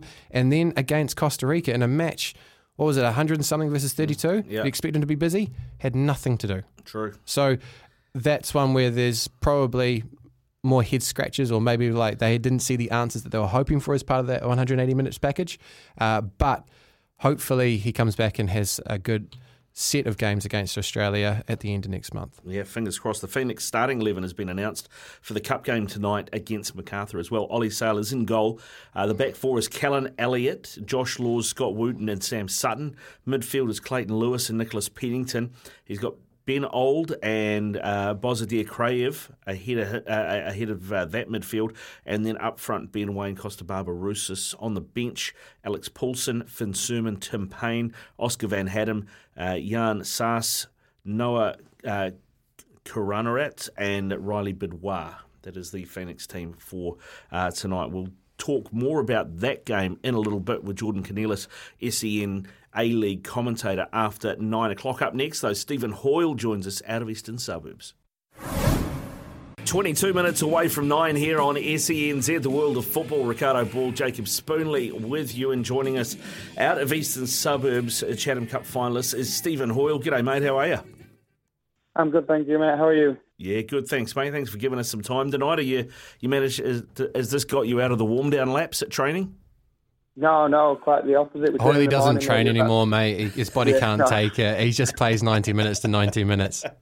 I just wait for the cup games, but you're actually lucky to us, because yeah, I've got Jacob knows I've got a 4-month-old at home, so if it was another 10 minutes, I'd have probably been asleep. So you've got just before bed, so that's all right. Good stuff, Hoyley. Now, things, of course, at Suburbs haven't had the best of seasons, I guess, in the Northern Prem, but you've had a great cup run. So I guess it's a bit all on the line for you next weekend, isn't it? Your last chance to grab some silverware for the season? Yeah, it's super exciting to have a good cup run. Obviously, we were quite frustrated this year with, I think, the amount of injuries and stuff we picked up to, I think, as more senior players. So it's nice to kind of be getting those lads back now for the cup games, and we'll charge into next week. It's going to be a bit weird for a lot of us, because it's a long break with no National League for us, no summer footy. So yeah, we'll do our best next weekend. Now we'll just pause on looking forward to the final and look back towards the semi-final, Hoyley. and I'm just going to ask you point blank, was that a penalty? Of course it was, because I played 3 If you haven't seen the game, there was a call around about the 60-minute mark where there was a tackle, looked like to me to be about a metre outside the box, but it was ultimately given a penalty. And that is history. But what was a really cool moment, Hoyley, was at the end of the game when you guys were almost out on your feet. You defended so well for the 30-minute period that was left in the match to keep that win. And once the whistle had left the referee's lips, you had all the junior players run onto the field, mate. That must have been a fairly special moment. Yeah, it was super, super cool. Like, obviously a lot of the junior players from the club were there watching, and then to do that after, it was a real special feeling. And then we actually went into the changing room, and we have a couple of sort of songs, and a couple of members of staff will not be named. We're doing the best to not let the kids into the changing room, while I was doing the best to let the kids into the changing room. And then we ended up with about 100 kids in there, all singing and dancing as well. So it was a whole lot of fun after the game, definitely. Well, let's talk about the staff members and Kane Wintersgill, mate. So has he been a bit of the change to the team since coming back in from All Whites duty off the back of the Costa Rica match? Yeah, well, Kane obviously has a lot of quality in terms of like his tactical analysis, setting teams up to play. So doing tactics all week, I'm sure it's going to be very, very heavy next week. I prefer me small-sided games, mate, and a few juggles in the warm-up. But you don't have the attention span, Hoyley? Is that what you're saying? No, not at all. He actually laughs. He actually laughs about how long he's got me for when we're doing video reviews and stuff. But he's in terms of his detail and his quality in terms of setting a team up, he's very, very good. And obviously, I think you can see the results we've had since he's come in. He's definitely helped us as a team. And looking at what you've got on the pitch, so obviously Kane's going to set you up to frustrate Auckland City. They are, as we mentioned earlier in the hour, a bit of a juggernaut. Who is he going to rely on? Who are the standout players in this Eastern Suburbs team that are going to either stop Auckland City or cause them a threat at the other end of the field? Well, I think obviously the brother-in-law, Adam Thurston, with how his move across town to them went, with him being injured for a large period of it and needing an operation and coming back to us, I think he has a bit between his teeth, and you know, he's missed this whole season really through injury until the semi-final. So he has a lot to prove, I would say, against them. And then who's going to frustrate him? Hopefully all 11 of us, because as I say, mate, it's no you know, understatement about their quality at New Zealand level. They are the best team in the country by quite a distance, I would say, if we're being honest. But in a one-off game, why not? Like, I love these occasions for a start, and I want to play against the best players that I can. So hopefully I can frustrate them a bit at the back as well. So we'll see how we go. Yeah, you mentioned your brother-in-law there, not long back from injury. Does that mean you're going to have to do his running for him, Stephen? Definitely not, mate. I think everyone else is going to have to do our running for us. If you come and watch me play, mate, I'll be trying to be parked up in one spot in the middle of that back three and not doing too much apart from heading it and kicking it. Definitely not running, mate. And looking at a bit more, with a bit more focus into who's going to stop them, Joe Knowles in goal, a youngster, part of this New Zealand under-20s team that's going away to qualifiers later on next month. He's going to be called upon in some large moments. I can imagine getting the crystal ball out. How has he been this season, and how much progression have you seen from him? I think Joe's my favourite thing about Joe is he communicates like he's a 30-year-old as a goalkeeper, and he has a good, he's not the biggest stature for, he's still a young lad, but he has a great presence about him between the sticks, and just his maturity is really, really good. Like, as soon as he come in, I was quite taken aback with how well he communicates for his young age, and then also the lads Jackson, Arian and him were, in that 20 squad. I think we're really appreciative of that, they can hopefully stick around and play this game before they go away, which I'm appreciative that they'll miss a couple of games over there, kind of sacrifice that international experience to help us try and win a Chatham Cup. So them three are going to be huge if we can get it done and get them here, and Joe's going to be a massive part of it. Keepers have to make big saves to win games, mate, you know that. Oh, absolutely, Hoyley. Unfortunately, it didn't happen for me as regularly as I would have wanted. Well, you were at the back then. You had a cigar on most of the time, mate. So don't worry about it. Yeah, don't worry. Ivan gets enough of that spotlight, mate. Speaking of defenders, though, Calvin Kailua, how is he going to be deployed in this game? Because we've kind of seen him on the right-hand side of your defence. Is he going to be used to nullify a particular threat, or is he just going to be given the opportunity to play as he normally would? Look, I think he'll play on the right hand side of us if we play the three. If we look at a floor, I think he'd be a fullback. He's not a centre back in a two-man defence. But if we play the three, I think he'll be on the right hand side. And if I were an Auckland City forward, I'd be trying to rotate and get to the other side of the field, because it's no doubt that Kelv's, with his All Whites caps and stuff, a top tier defender in New Zealand. So I'd be trying to stay away from him and definitely come and play on me instead of him. So we'll see how he gets on, and hopefully he can protect me a little bit and help us out. Stephen, before we let you go, I mean, you've mentioned Auckland being, a very good side, and of course they haven't lost the game yet this season.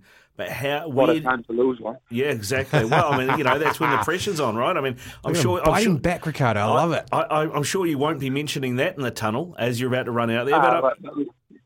So, go on. I was going to say, where do you think they are vulnerable? Where do you think there is a weakness there that you guys can try and exploit? Look, I've got a lot of friends in that team, and I have nothing but respect for the quality of them. They're the best team on the continent. Just answer the question, Stephen, please. I am. I'm gonna look. I think the thing that can get them is they don't get challenged week in, week out with the teams that they play against now at the level of the NRFL. So in a one-off game, if you get in the face and you get after them, I manage to kick a few of them. Why can't we ruffle them up and see if they can't find the rhythm and what we can do? It's a bit of fighting talk, but it's a lose-lose game for them. If they win, their celebration will not be as big as mine if I win. I'll tell you that for free. So, it's a free hit for Eastern Suburbs. So why not enjoy it as much as we can and try and do them. Last thing I'll say to you is I know how much quality they've got. So I hope if they were to beat us, that it's through their quality and not us not being at it and letting them score a sloppy goal or something. I want to come off that field, and if I've lost a Chatham Cup final, I want to applaud how good they've been, not that we didn't show up. So that's kind of my mindset going into it. I loved it. A little bit of spice there. The underdogs barking, Ricardo. They're definitely. Stephen, thank you very much for coming on and having a chat. We'll let you get to bed. No, thank you very much, mate. I'll catch you guys soon. Thank you very much. Lovely. Cheers, Oily. Thank you. Stephen Hoyle from Eastern Suburbs there. Of course, the Chatham Cup final next Sunday at North Harbour Stadium. The Kate Shepherd Cup final is before that as well, between Auckland United and Northern Rovers. It's 9 away from 9 here on SENZ, the world of football. Ricardo Ball, Jacob Spoonley with you, and Ben Bate joins us, the head coach of Northern Rovers women's team. They are in the Kate Shepherd Cup final. G'day, Ben. How you doing? Very well, thanks. How are you guys? Yeah, not too bad, mate. Not too bad. It was a tight game for you in the semi-final, wasn't it? It went to pens against Dunedin. What do you think you and your team learned from that? Yeah, I think Dunedin pushed us really hard. They came out, they were really physical, and they scored goals at the right time, which I think was the key for them. I think we had them on the ropes, and then they popped up with a good equaliser, and then same thing sort of in the injury time. We scored another good goal, and then, they managed to grab one just before half-time of extra time, which was a bit of a killer for us. Just took that momentum away from us, and then, penalties is always a bit of a lottery, and luckily we came out on top. So looking forward to the final, Ben, introduce us to your team. Who are some players that we can expect to have a real impact on this game? Well, I think we've our captain, Felicia Green, she's been around the club now for 5 or 6 years.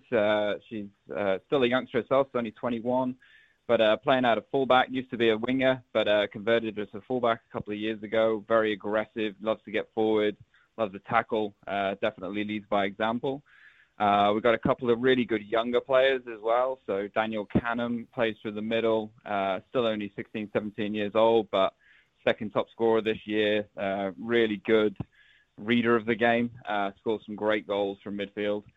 And then I think 2 players that we signed this year that have made a huge impact on the team. Michaela Foster as a central midfielder. She's been a revelation. I think she scored 12, 14 goals this year now. I lose track. She scored so many. And got 14 assists as well. So she's had a massive influence on the game. And then Chelsea Elliott at the back has made a huge influence in terms of shoring up our defence and, just making sure we're not conceding silly goals. I think in a way it's, as a coach, it's probably you shredded all your nails and you might have taken up smoking again, Ben, going through extra time and penalties. But in a way it sets you up quite nicely for a final because it's almost a bit of a dress rehearsal. I mean, if things are tight against Auckland United and you have to do the extra time and you have to do the pens, you've been there, done that. Absolutely. I think, in terms of that experience, that was gold, really. It would have worked out differently if we lost on pens. But, it definitely came through it, and the girls showed great resilience to be able to get through 120 minutes of football and obviously keep the nerve at spot kicks, which, is one of the hardest things to do in the sport. What about Auckland United then? What do you know about your opponents, and what are you looking for from them that you have to stop them doing? Well, due to our league and the nature of it, we've already played them twice already. We're going to play them again in the Cup. We're going to play them twice again in the National League. So we know each other relatively well by now. They're a really effective team. They've got a lot of threats all over the field. They can score goals from pretty much anywhere. We're definitely wary of their threats. We know they've got pace in wide areas, and they look to get behind a lot. And they're very combative in midfield, so it's going to be a real battle in there, and we just need to make sure that we keep it tight, do the right things, and obviously make most of hurting them on the counter-attack when we can as well. Yeah, okay, mate. Well, I'm looking forward to the final. I'm going to be there, of course, next Sunday at North Harbour Stadium. Just quickly, mate, I just had a look at whereabouts in the world you went to university. You're disappointed you got out of Deadpool Town before it all got overtaken? Yeah, you're not wrong. A couple of my good friends still working and around the club, so probably mistimed that one a little bit. If I'd have stayed on for another 10 years, who knows what could have happened. But pretty incredible to see what's happening back over in Wrexham, and just the massive change that's happening on there, and it's quite wild to see some of your mates on TV on Disney+. Yeah, indeed, mate, indeed. All right, hey, listen, Ben, thanks very much for coming on. Best of luck in the final as well, and hopefully we can talk to you after that. Yeah, go well, mate.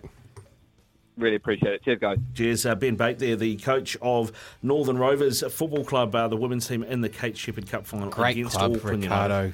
Yeah, Great it's Glenfield club. Rovers and Forest Milford combined, right?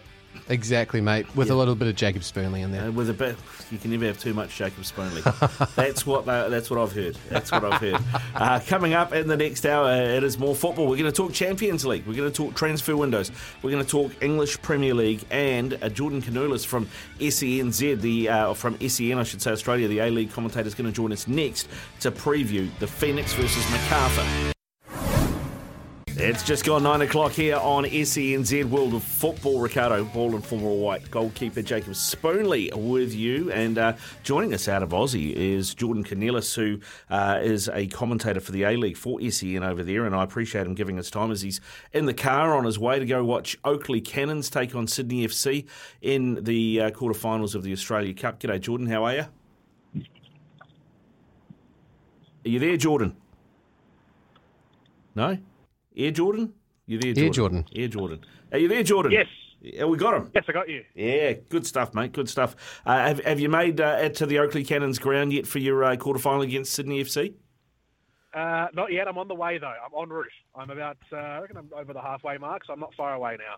That's good, mate. That's good. I've got Jacob Spoonley with me. Of course, played for the Phoenix, played for the All Whites as well. And we've been looking at the Phoenix lineup for tonight's game against Macarthur. It looks pretty solid, not too much different from what happened against Melbourne City. What we are interested in is Macarthur, given their interesting choice of a manager for this season, Dwight York. How's he been tracking?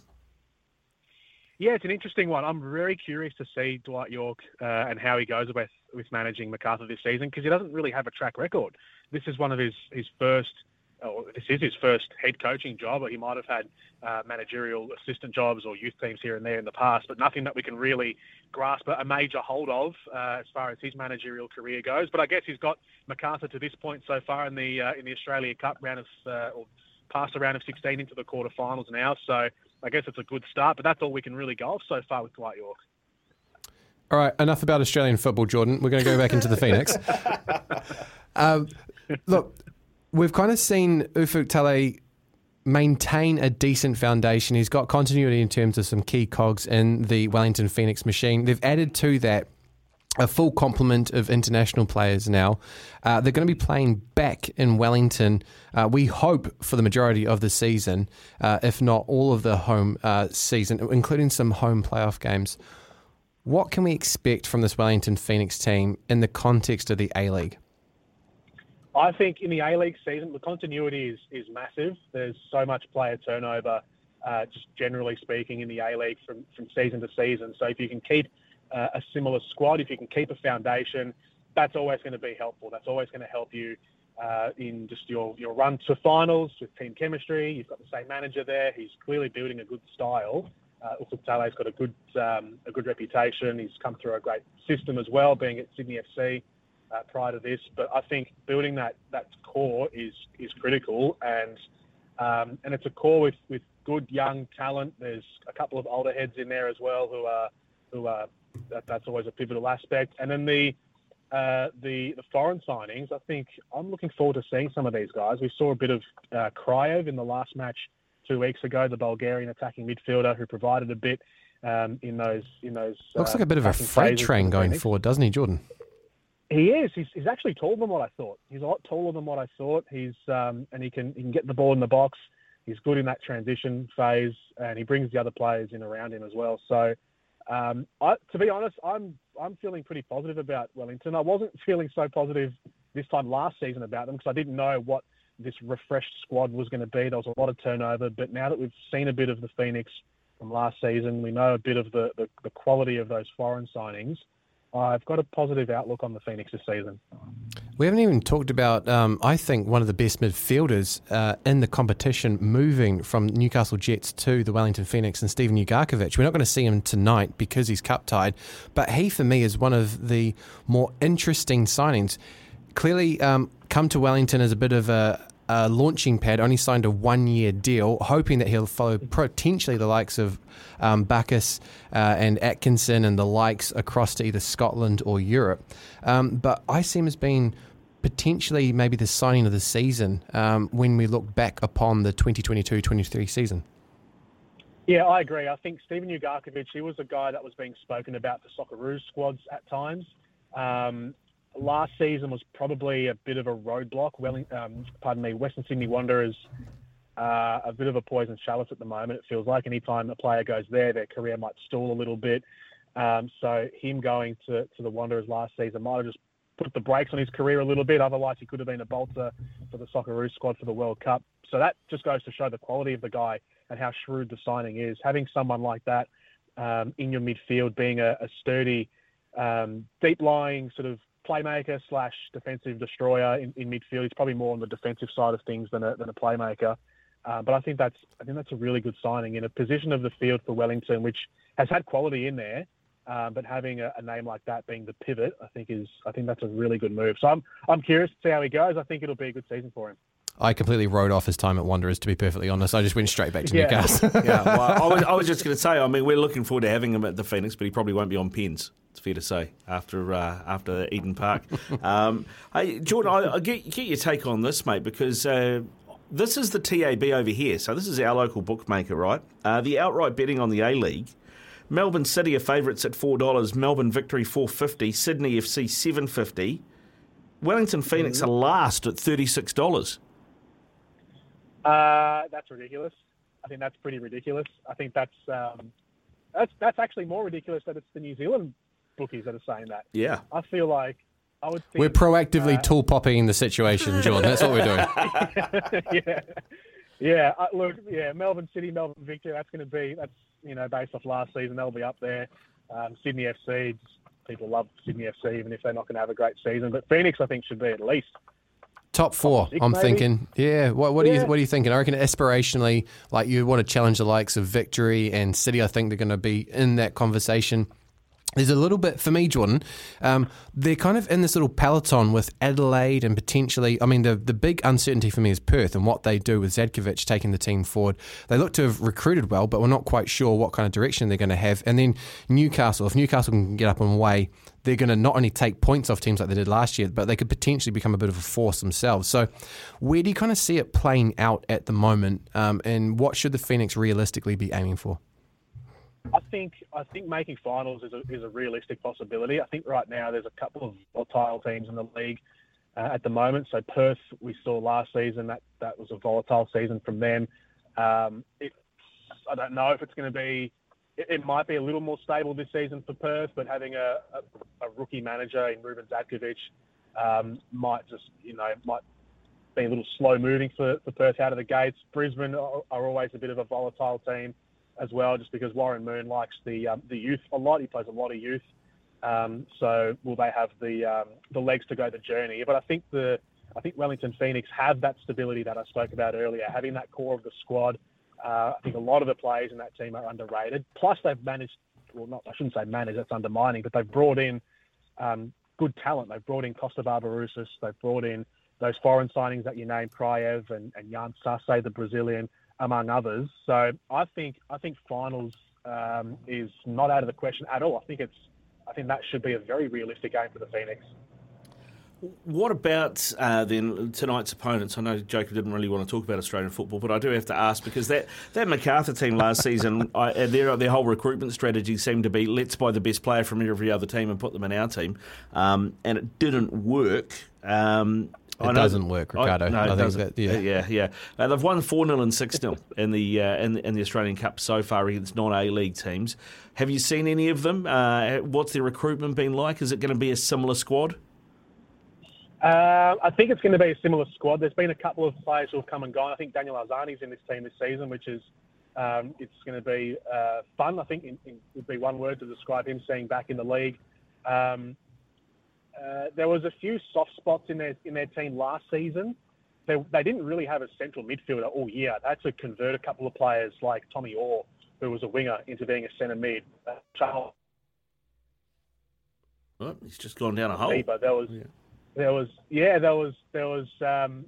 gaps in that team last season. So how does Dwight Yorke address those? I'm driving at the moment, so I don't have the full transfer list in front of me right now. But I know that there has been turnover. There's been turnover at the back as well with some of their defenders. The system that they use, is it different from what we've seen in the Australia Cup so far to when we reached the league?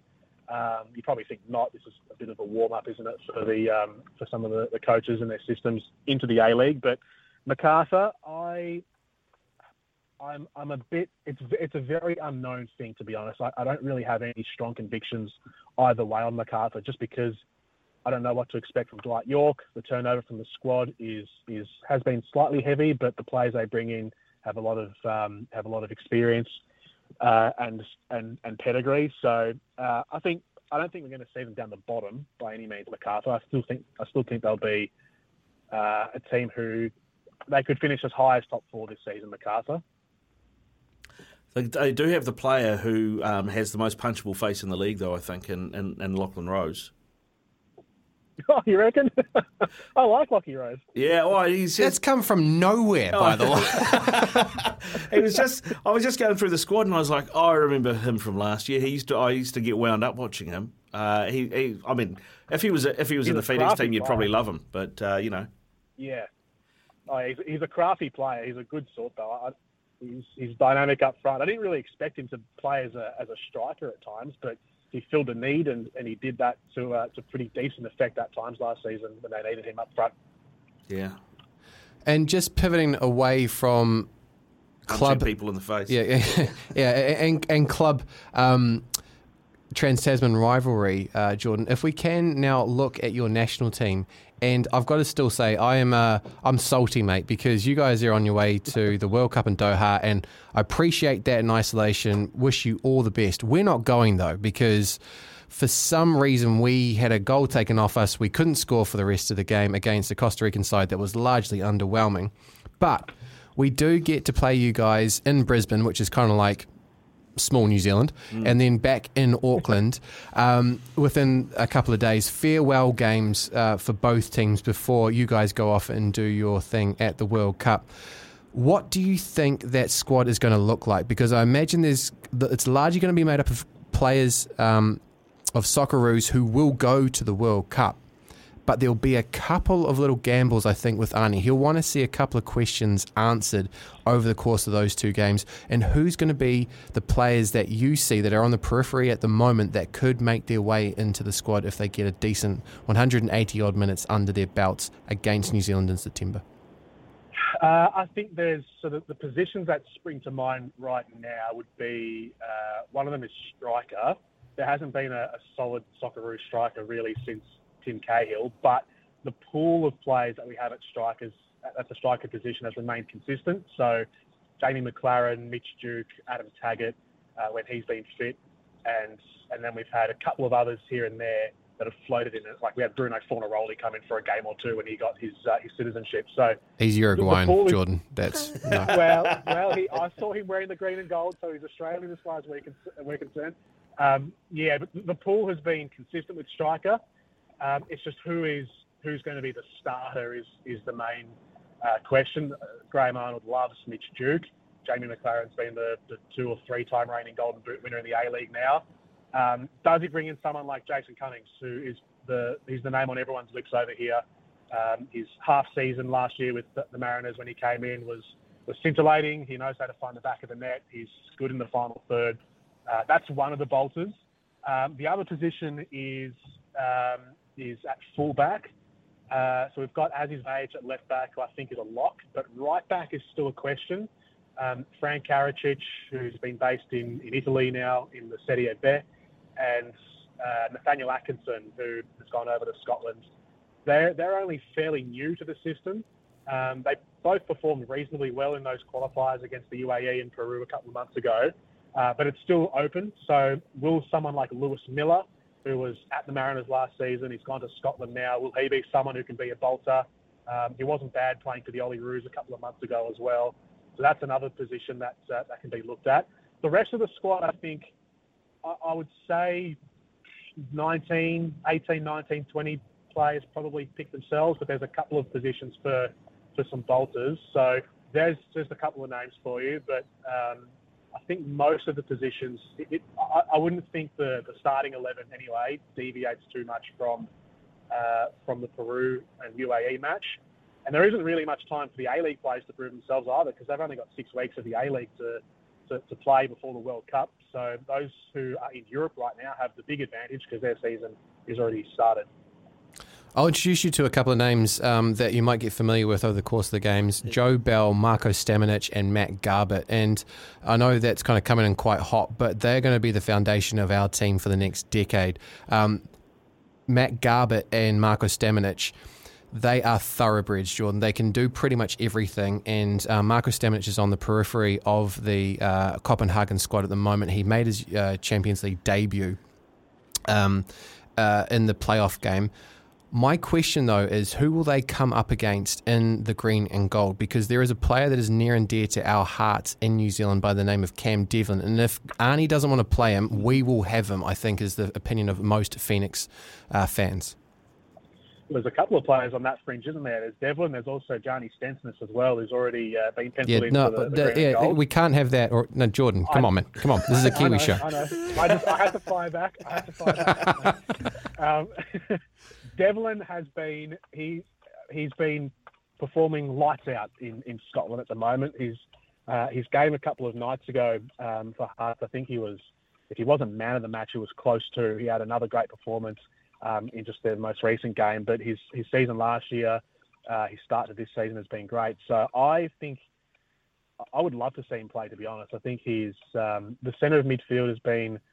That's probably another position I could have spoken about before. Centre of the park. It feels like right now it's pretty almost settled with Moy and Irvine in there, but we haven't had a good holding midfielder really since Mile Jedinak retired. So Cam Devlin is not as big as Jedinak, but he is. He's compressed, mate. He's concentrated Jedinak. That's what he is. Mate, he's a pocket rocket Jedinak. So yeah, I'd love to see him, and I think he would add. I mean, he's got the quality. Clearly, he's got the quality. He was so impressive in his time in the A-League, and he's continued that form over in Scotland. So I don't know what the hold-up is for Graham Arnold. I've got a question for you. It's Socceroos adjacent. Given that there was the Celtic 9, Dundee United 0 recently, is Mark Birighitti the new Michael Theocritus? Yeah, unfortunately, he might be. He's well, he didn't. He was on the field for that Champions League 9-0, but he was on the bench, wasn't he, for Dundee the other night against Celtic? So he didn't concede those goals, but it hasn't been a bright start for him, has it, over in Scotland? And this is a guy who a lot of people were saying, why isn't he the third choice keeper for the Socceroos over someone like Andrew Redmayne, who ended up being our qualifying hero? But Birigitti's I mean, you guys have seen him. You know what he's like in the A-League. He's been one of the best shot stoppers when he's been here. But I don't know. How would you guys explain it? Going from the A-League to then going overseas and then everything just doesn't feel like it fits in right. That's probably what Mark Birigitti's feeling like right now. It's just Jordan, you've come to the right place, mate, because not only am I a player that went to Europe and it didn't quite happen, I'm also a player that used to wear the gloves. So, yeah, it's an incredibly competitive environment, and I think Jurgen Klopp explained it the best. He said that football, particularly in Europe, is like a train, and if you're late, and it leaves without you. And I feel like, although I don't want it to happen, that might be happening to Mark Birigitti at the moment. But just coming back to more important things, mate. Who are the players that the Socceroos will have their eye on that will provide a threat in the white and black? Oh, that's a good question. How strong will your squad be, do you reckon? From what I understand, we will have a full-strength squad coming back. This is effectively our second leg of our Intercontinental playoff, Jordan, and the boys have a real emotional tie to this, so they're trying to do everything they possibly can to put themselves in position. We've had a couple of ACL injuries, so the likes of Francis de Vries, our second choice left back, obviously Alex Roof is out as well, so there are a couple of injuries that are keeping some players out, but the majority of players will be there, and they are really going to enjoy this. The pre-sales for the game in Eden Park are through the roof at the moment, mate. We're hoping for a sellout at this particular point. Will Chris Wood be starting, do you think? Yeah. I would say so, unless he gets injured. It might sound like a low-hanging fruit, but that is going to be, I think that's going to be one test that, that'll depend on our squad as well and how fit some of our defenders are, because the one defender that Arnie loves is Harry Sutar, who's the big 2 metre tall centre-back, playing in England at the moment, and he's recovering from an ACL injury, but he should be back just in the nick of time, I would think, for the World Cup, and those warm-up games, or those farewell games, I should say, against New Zealand will be a massive test for him, just to get back on the international stage, playing against a quality striker like Chris Wood. I think that's going to be one of those one-on-one battles on the field that'll actually be quite crucial to Australia's preparations for the World Cup. So that's probably the one I'd be looking closest at. Well, I want to introduce you to our left-hand side, mate, which is Libby Cacace, who is playing Serie A at the moment for Empoli. Yeah.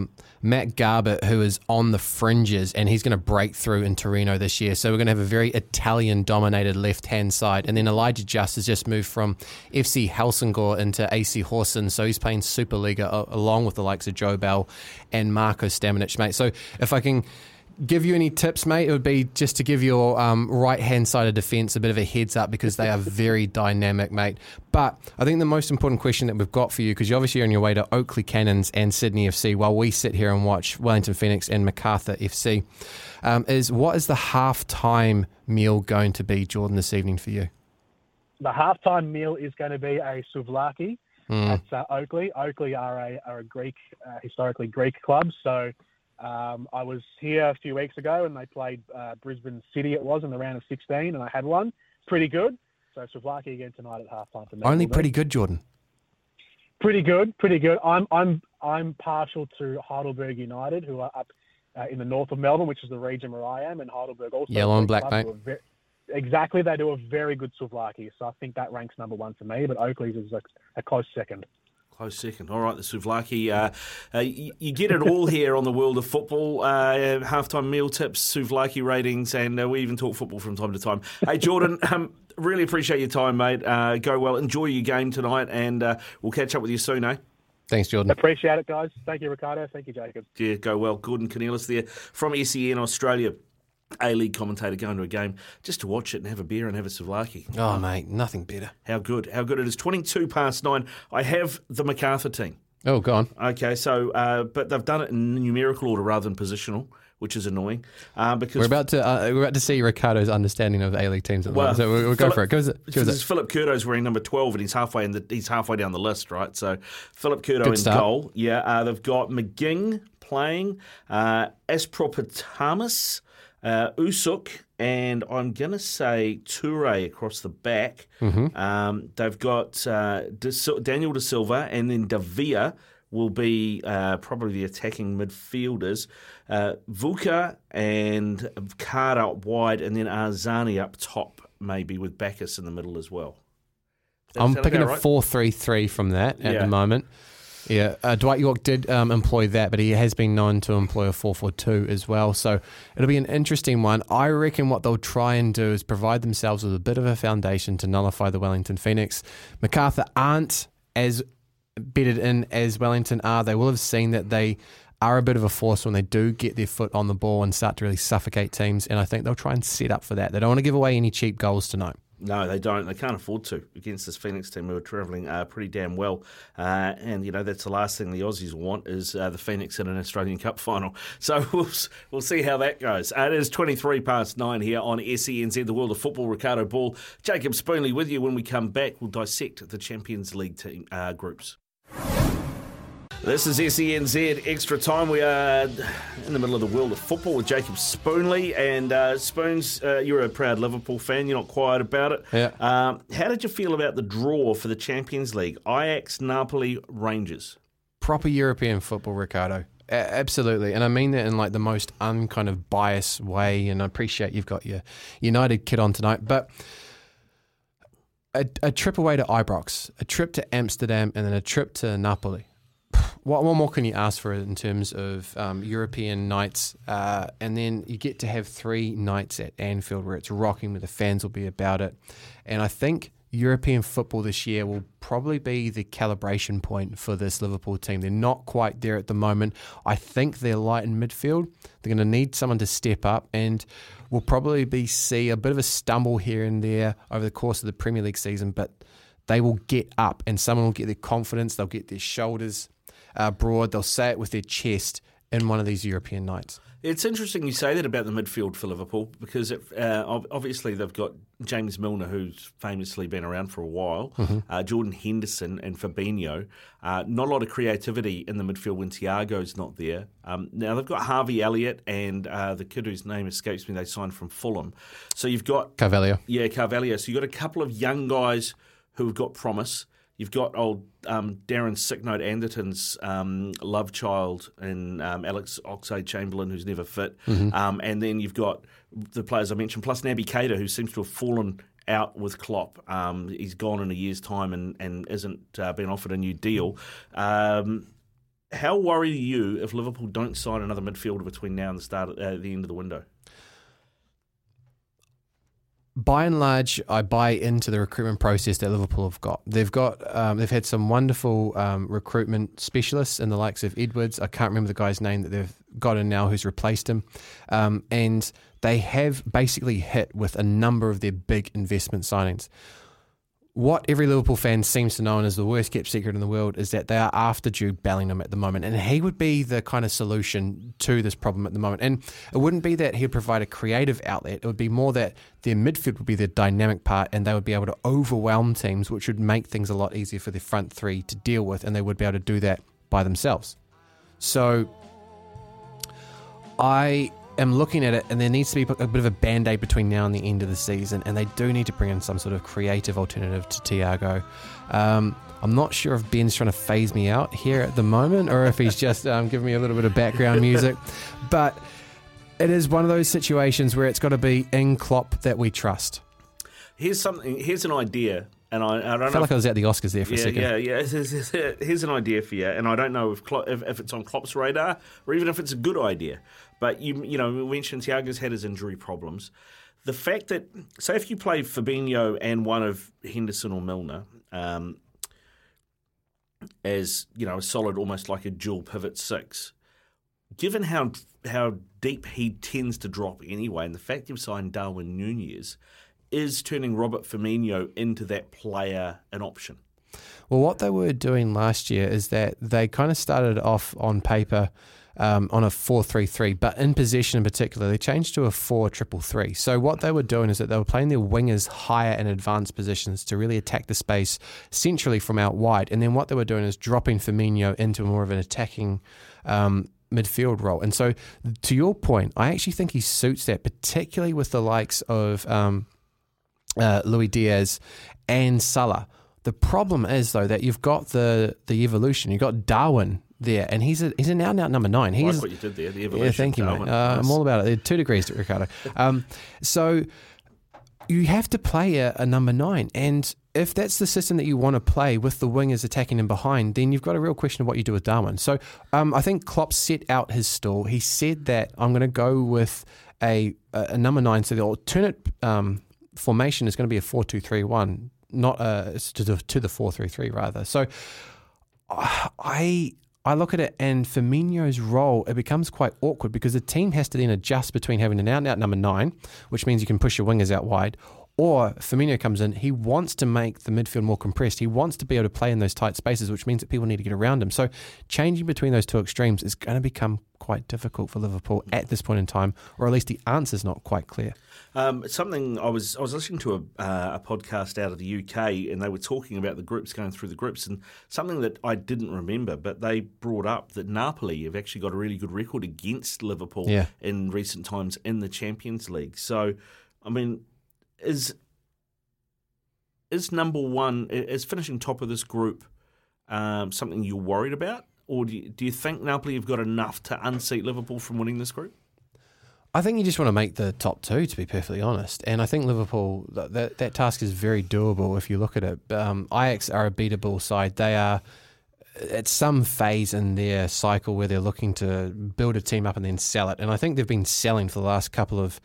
as you just see the Phoenix at the post there, Ricardo. Oh, nice. Yeah. So they have been selling. So I don't imagine they're going to be at their best.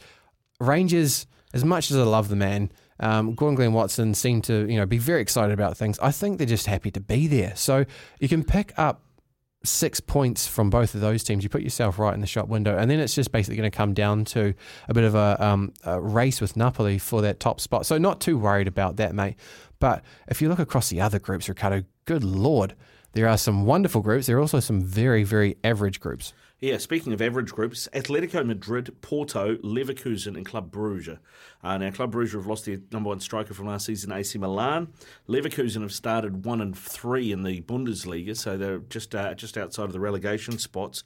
Porto, who knows what you're going to get. They're the proverbial box of chocolates, and Atletico Madrid haven't started particularly well either, so this could be quite an ugly group. There are 2 groups that have been described as Europa League groups, and I think this is one of those, mate. Yeah, I don't know who you're going to get out of that. I mean, you'd like to think that Atletico Madrid would float to the top, but I'm not quite sure. There's a lot of banana skins in that. Yeah, I think so. Group C, Bayern Munich, Barcelona, Inter Milan, Victoria Pleasant. I like, if you're the Victoria Pleasant president and that draw happens, you're just like, oh, okay, we'll take the money. Yeah. Just smile and wave, boys. That's all we can do. Yeah, Barcelona. There are also teams that seem to gravitate towards each other in the Champions League, and I think we've seen Barcelona and Bayern Munich play each other in the knockout stages, but this time they get paired, and they get to create a wonderful. A couple of European nights where you go to the Nou Camp and you go to the Allianz Stadium. So it is another one of those European royalty type moments where you've got 3 that needs to go into 2 with Inter Milan being added to that group. Not quite sure how this one's going to shape out. I'm not. My gut is Barcelona used to be the people's club. It's now just turned into a club that doesn't pay tax like other clubs in Spain.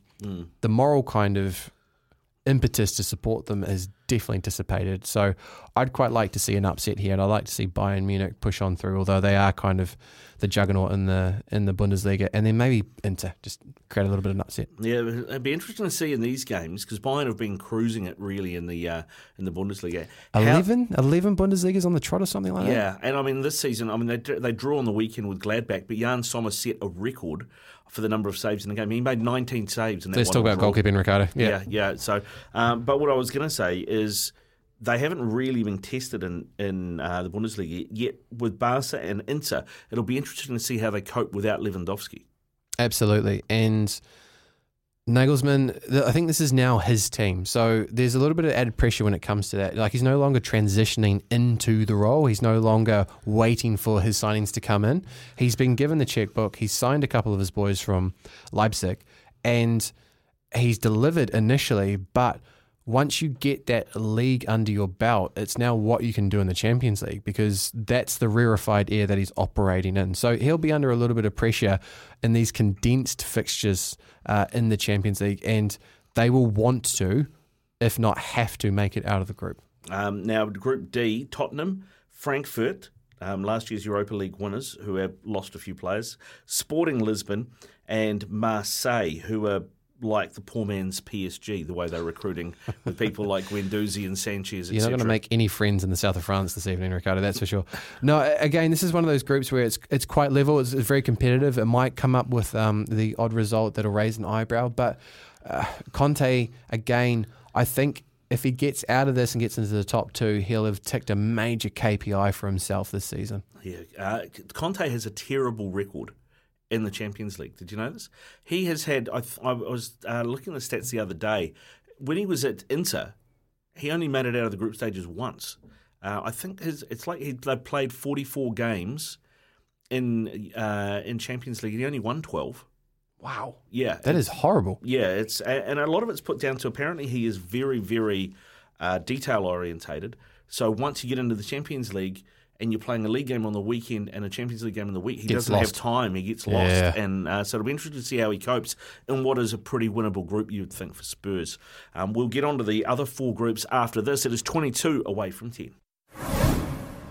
It's 18 away from 10 here on SENZ, the world of football. Jacob Spoonley on the decks, playing all the music tonight. Jacob, we're halfway through the Champions League groups. Group E, Chelsea, RB Salzburg, Dinamo Zagreb, and AC Milan. I'm going to put in there my ability to control the music that's introed in after the ad breaks, because this is getting quite ridiculous. I think, Ben, are you looking for something? Are you trying to find a particular track? No, he's just shaking his head. So repeat that for me, Ricardo, please. So Chelsea, RB Salzburg, Dinamo Zagreb, and AC Milan. That is Group E. Luckily for Chelsea, no Southampton in this group. I actually think after Scott Parker, it's got to be said, which was a bizarre. He must have done something, Mate, he did something to react. You know, like he's got to have done something to undermine the authority of the board or the management, or he's got to have, insulted the players effectively, because you can't fire him after that. Anyway, that's a footnote, Ricardo. But you're right. I think Thomas Tuchel is under the pressure here. I think he's absolutely under the pump. You've got new ownership at Chelsea. They've got a bit of a project in mind. I don't know if he fits that profile of the project. He's starting to whinge, which he often does when he's under pressure. So I think he's definitely on the hot seat, and he'll need to come up with the goods in the Champions League this year. Salzburg have got a lot of goals. They've managed to hold on to Christopher Nkunku, who's a great player. Milan will give them problems as well. Can you see a world in where Chelsea are playing Europa League after the group stage? If Tuchel's under pressure and is not getting what he wants out of the team, and the team starts to look in another direction, then yeah, absolutely. It'll be interesting. Group F, Real Madrid, RB Leipzig, Shakhtar Donetsk, and Celtic. This is Real all day. It's who's going to finish second, right?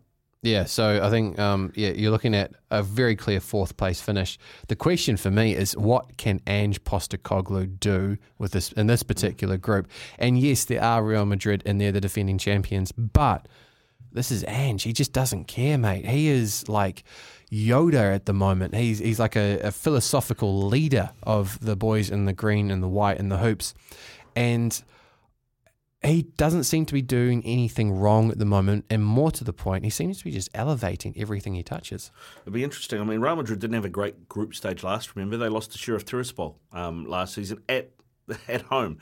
So their group stage isn't always the best. But Shakhtar Donetsk, they've lost all their Brazilians, obviously, because of the Russian invasion. So they're an all-Ukrainian side now. And Leipzig have been leaking goals again in Germany and not scoring many, even though they've got Timo Werner. They've got no right back. They've got 3 centre backs and they've got about 5 strikers. It's an unbalanced squad. So that second place in that group is anyone's. And I think Ange could definitely put his hand up for that, mate. I wouldn't be surprised if Celtic qualify out of this particular group. It will be a hard ask of them, but I wouldn't be surprised either. Group G, I know this is one that you wanted to spend a bit of time on. Manchester City, Sevilla, Borussia Dortmund, and FC Copenhagen. So what have we got there? We've got Kevin De Bruyne, Ivan Rakitic, and Jude Bellingham. Yes. And I say those particular names because we have Marko Stamenic in the Champions League, folks. That is, for me, that is probably up there with any sort of achievement from an individual athlete over the course of this year from New Zealand. So, a wonderful thing that he made his Champions League debut in the playoff game against Trabzonspor, I think is how you say it. So we're looking for him to go up against the likes of those athletes that are at the absolute peak of their game. Kevin De Bruyne have been pulling the strings in the Premier League, so we hope Marko gets his chance either at the Etihad or back in Copenhagen. Yeah, indeed. It's a fantastic group. It's a tough group, but fantastic group. This one plays into that as well a little bit. Paris Saint-Germain, Juventus, Benfica and Maccabi Haifa. Now, Benfica, I reckon, are a smoky in this group just because of the way Juventus have been travelling recently. There's also a massive Portuguese population in Paris, so when they go and play PSG, it'll almost be like a home game. How do you think this is going to play out? Is it just going to be as easy as PSG are going to win it and it's between Juve and Benfica for second? Well, let's pull on that thread for a moment because we've seen players come through this Portuguese football factory that they've got with Sporting Lisbon, FC Porto and Benfica seemingly being able to pull players off the shelf, put them in, they plug and play and they produce almost immediately. So Darwin Núñez left Benfica for Liverpool. You'd expect them to really struggle without their talisman, but because it is Benfica, because it is this Portugal football industry that they've got going on, I'm looking for the next cab off the rank to really fill his shoes and to give us that kind of surprise that we seem to always expect, but always continues to surprise us in either Porto, Sporting Lisbon or Benfica. And I think it will come in this particular group. Yeah, I'm looking forward to it. So that is your Champions League groups, ladies and gentlemen. We have got 3 minutes left of this show. When we come back, Jacob's going to give us an update on the Phoenix versus Macarthur, and we're going to talk a bit more about Scott Parker being the first Premier League manager to lose his job. This is SENZ, the world of football. Ricardo Paul, Jacob Spoonley with you. Spoons, you're on the PC there. You've got the, I was going to say the laptop, actually, not the PC. And you've got the game streaming. What's the score, Phoenix Macarthur? 21 minutes in, and it is 0-0 in the west of Sydney, rather.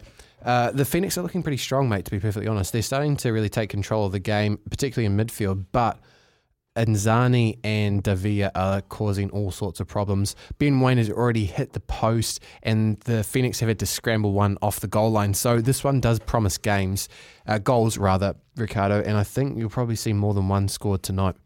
Yeah, looking forward to it, mate. Looking forward to getting that up on the big screen and having a look. Now, tomorrow morning, we have a bunch of games in the Premier League, starting with Bournemouth versus Wolves. Gary O'Neill in charge of Bournemouth. Of course, Scott Parker is gone, but Wolves are struggling to score. I don't see them getting 9. No, but I think Bournemouth are going to have to be, they're going to be on their toes, mate. They're up against it now. Not only have they just been promoted to the Premier League, but they're without the gaffer that got them there, and it seems like there's a little bit of turmoil behind the scenes as well. Yeah, it does. Bournemouth are paying $3.30, the draw $3.20. Wolves are paying $2.25. Arsenal take on Aston Villa. Stevie G's Villa. Stevie G's struggling a wee bit, isn't he?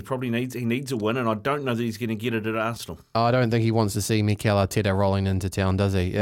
No. Arsenal seem to be a team much on the fly at the moment. I'm sure they'll hit a bit of a speed bump at some point, but they are definitely the more evolved version of what they were last year, and I think they're probably going to be aiming for the top 4. Yeah, I think so. West Ham against Spurs. West Ham haven't had a great start either, but this is always a tasty occasion, and it's at the London Stadium.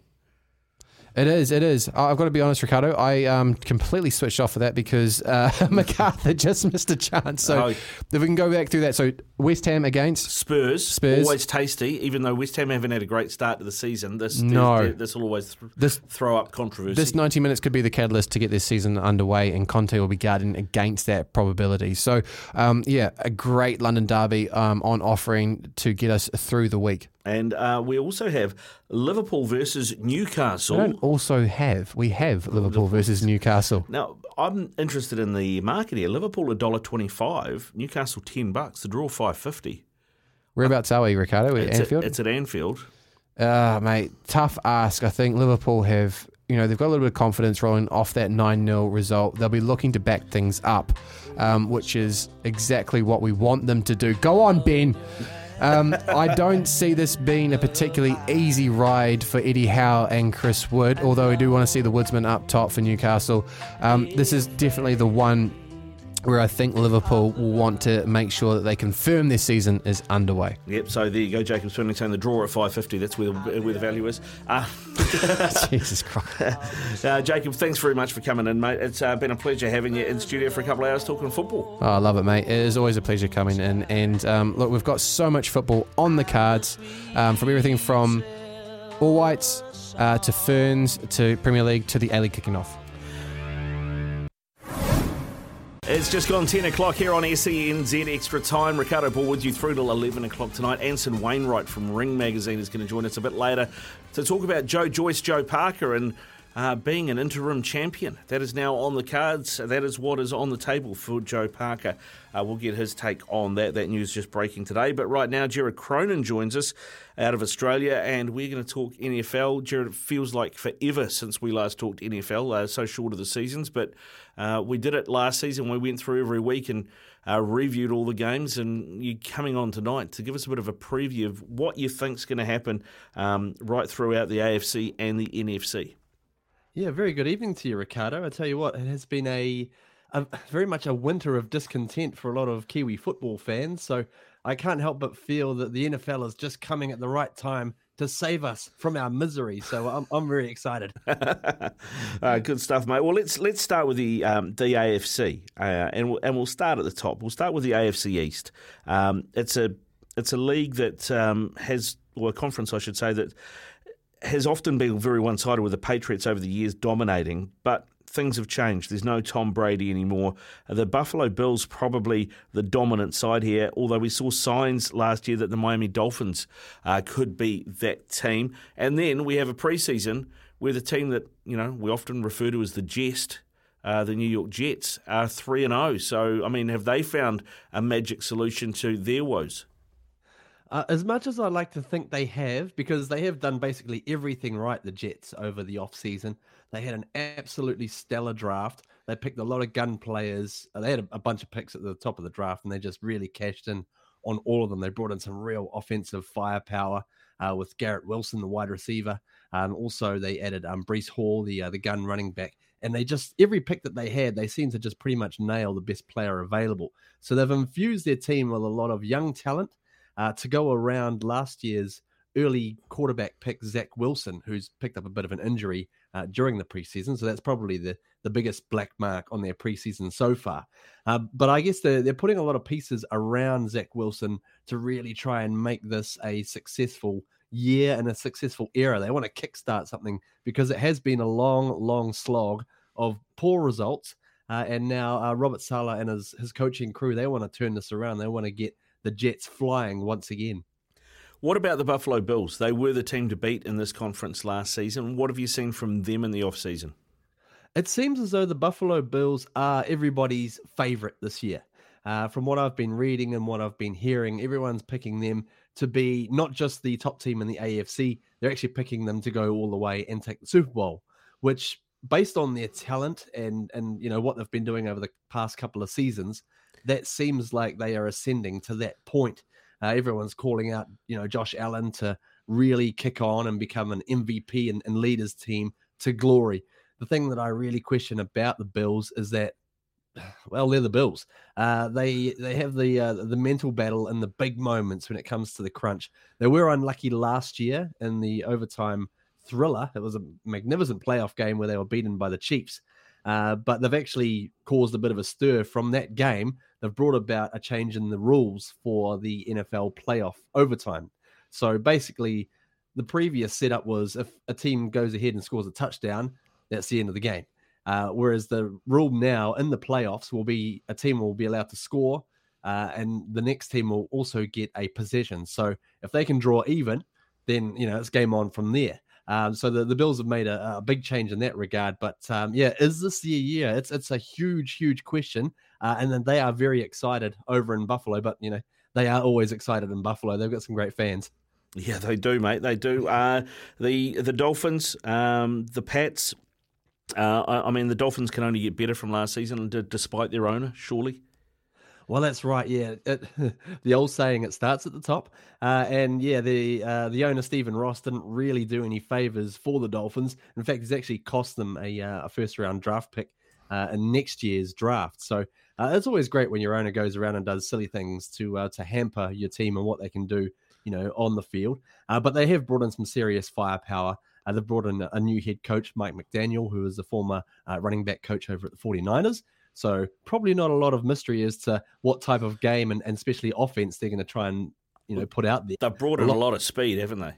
Oh, they have indeed. Yeah, they've brought in some real guns. Tyreek Hill, wide receiver. They've also brought in a lot of reinforcements. Teron Armstead, the gun tackle, and as well as a few running backs as well, Raheem Mostert and a couple of other guys. So they're going to be just looking to just probably hammer teams like a 49ers style and just hammer teams, and then hope that they can get enough out of Tua Tagovailoa, the quarterback, who they're not exactly sure what they've got in him. So they want to find out. They want to give him the best chance to succeed.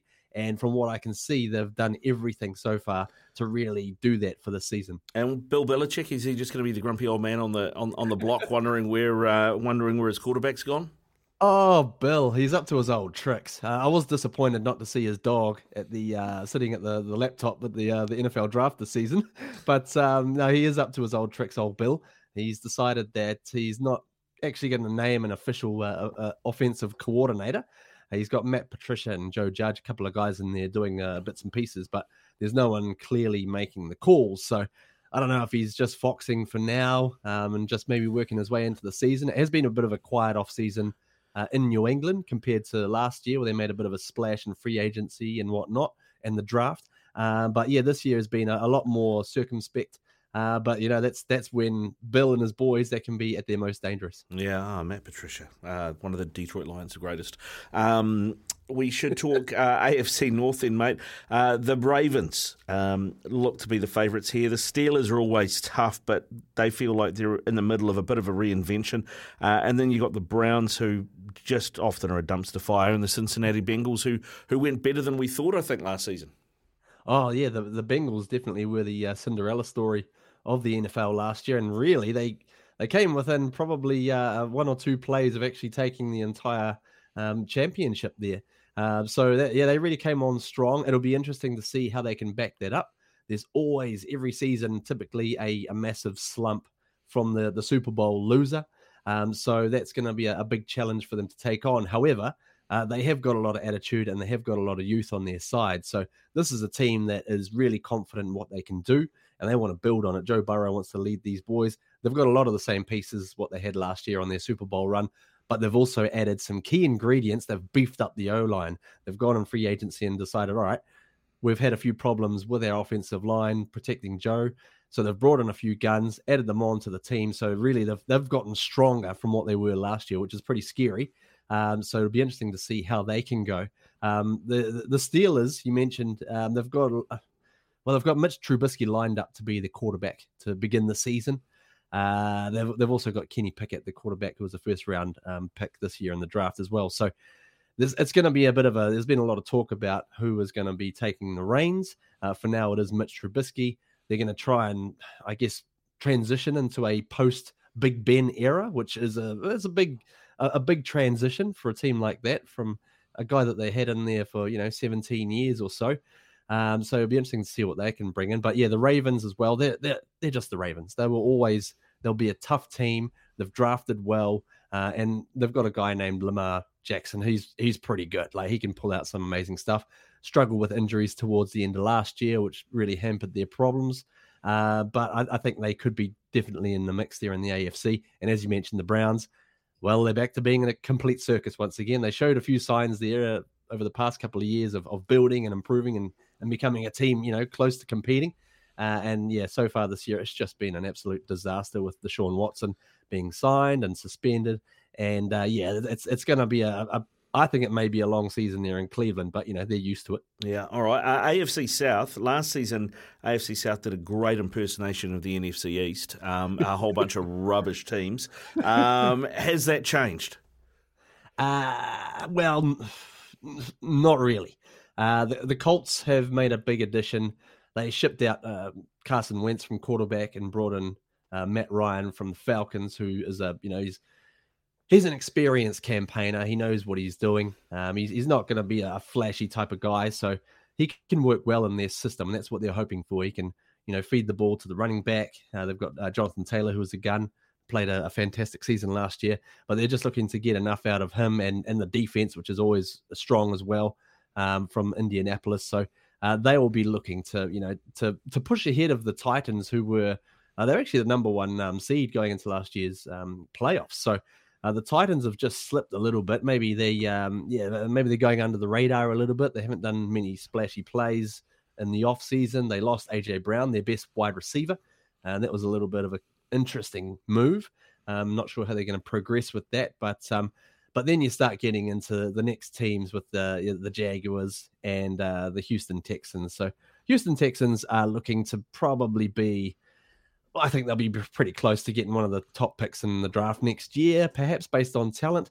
They got Lovie Smith as their head coach, so they'll show a bit of fight. But then you've also got the Jacksonville Jaguars, who have, on the flip side, they've gotten rid of a horrendous coach last year and brought in a bit of a steadying influence, Doug Peterson, hoping to see some progression from Trevor Lawrence and this young offense that they've done a bit of an overhaul on this season, actually for the past few seasons, to be fair.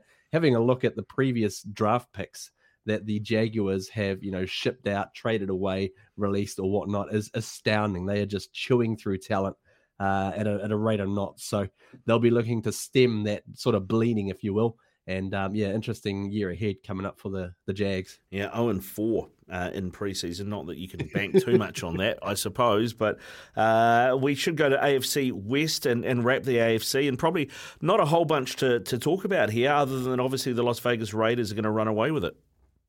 Well, that's right. I mean, you may be slightly one-eyed on that call, but I like it. I like that the Raiders are being bold this year. They've obviously brought in some very important wide receiver help there with Devontae Adams, which is a big get. But they've also got a lot of firepower to contend with across the AFC West. I think this could be the most exciting division in all of football. Between them, the Chiefs, the Chargers, and also the Broncos, who picked up a fairly handy quarterback named Russell Wilson. This could well be a real showstopper of a division. So I like what your Raiders are doing. They're just quietly building away there. They've brought in Josh McDaniels, who, well, hopefully he's going to stick around as a head coach for a little bit longer this time. I think they're building something special in Vegas. But you've always got to come up against big guys. Patrick Mahomes and the Chiefs.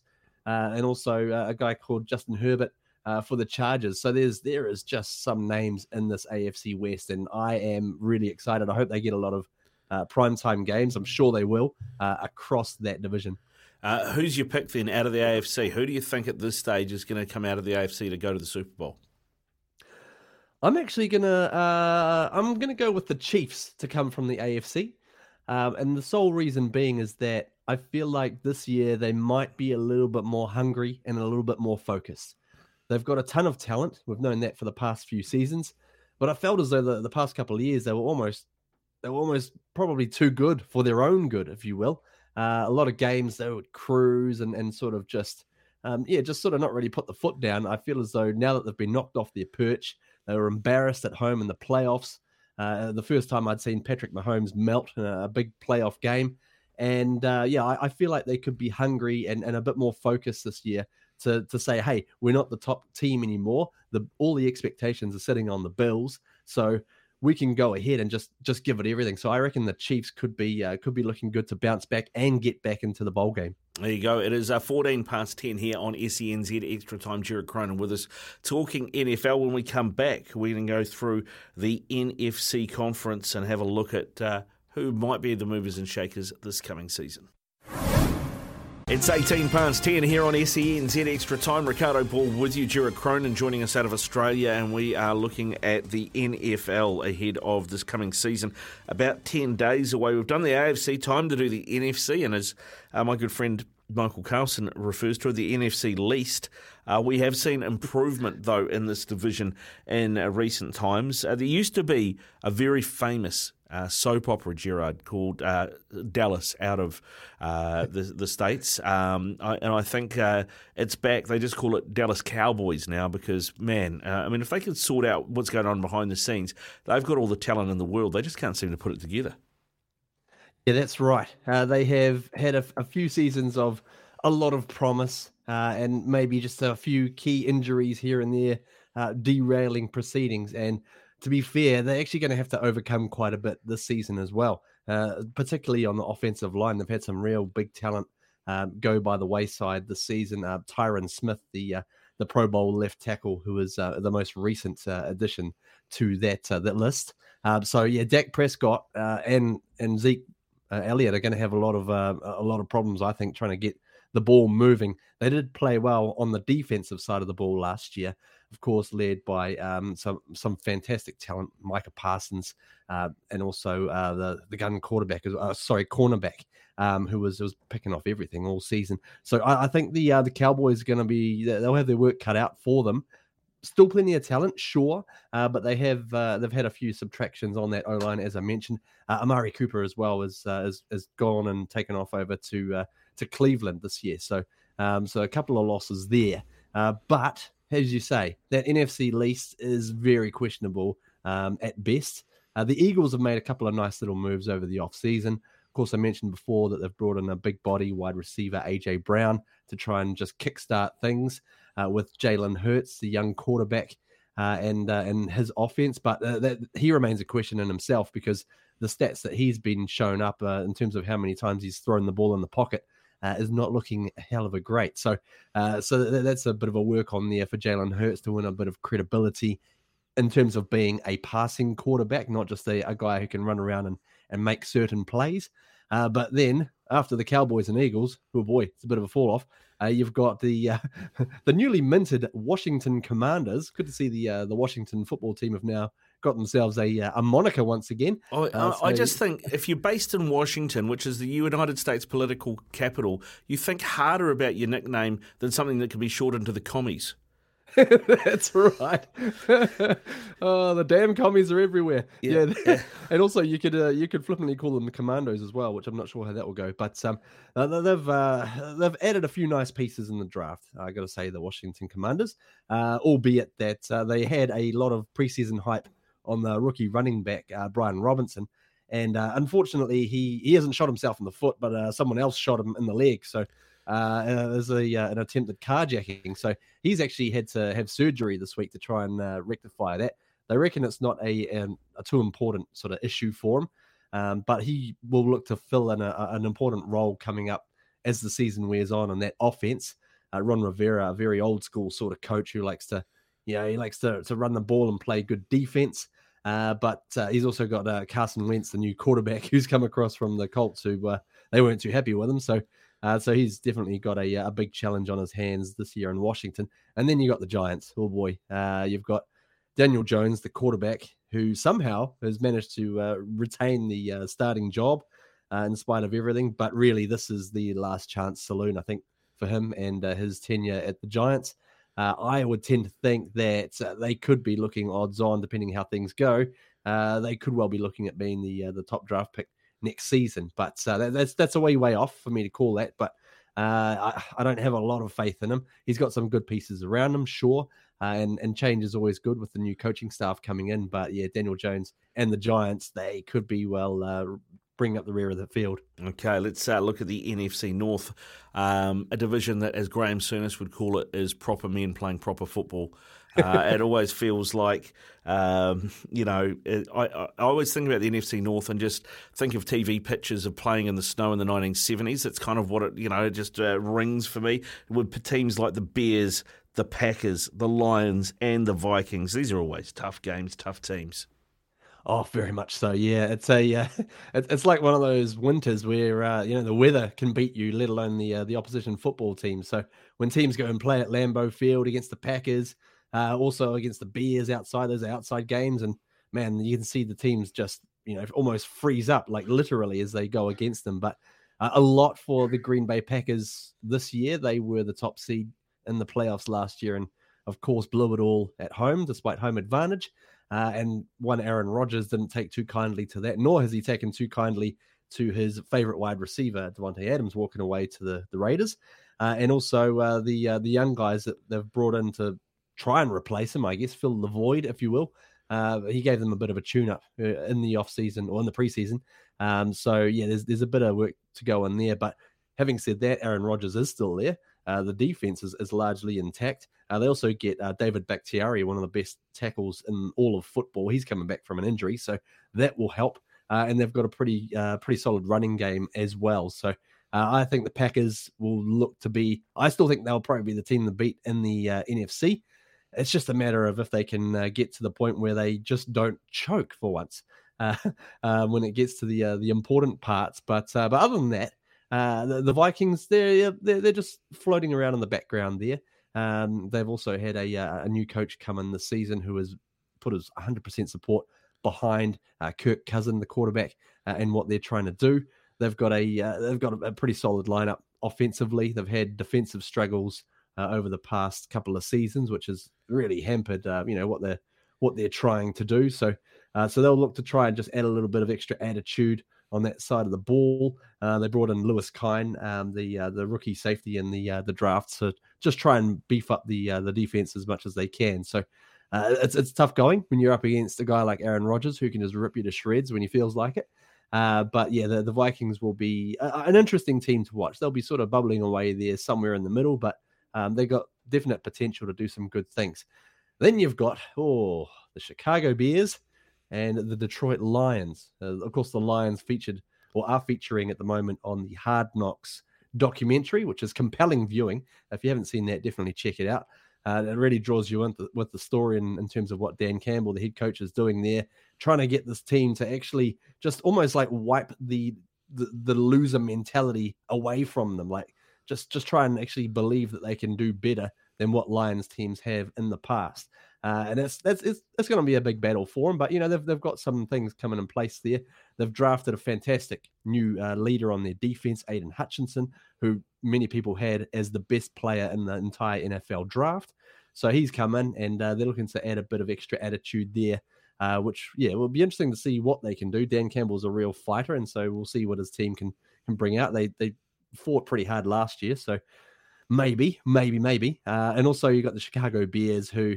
Yeah, it's not looking great for them, to be fair. Justin Fields, second-year quarterback, he's definitely got his limitations. So he did last year anyway. So a lot of people have been looking at the Bears and actually picking them to be running last in the entire league. But yeah, it'd be interesting to see what those Bears can hook up, because I really have no idea. So the bad news Bears will become the bad luck Bears, is what you're saying? NFC the gummy North? Bears. Yeah, the gummy Bears, potentially. NFC South, the Panthers, the Matt Ryanless Falcons, the Saints and the Bucks. Is this between the Saints and the Bucks again? And has Gronk made a comeback yet? Not yet.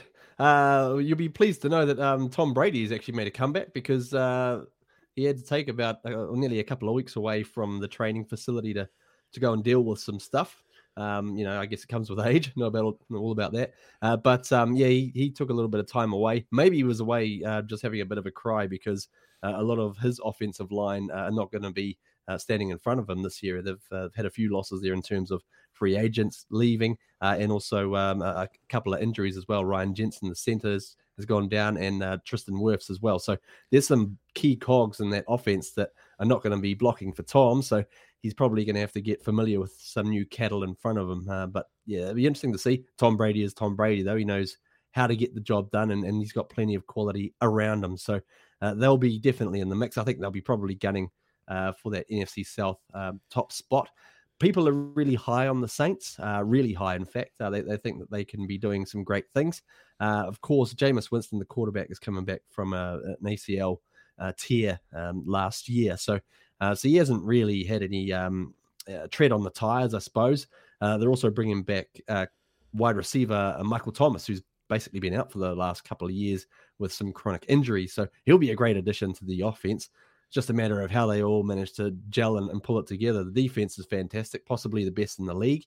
and probably a huge reason why people are backing them to succeed this year. But I don't know. I'm not entirely sold on the Saints. I don't know if it's just all hype at this point, but I guess that's maybe the Falcons fan and me just maybe thinking a little bit positively in terms of my team's chances, which are not great to be fair.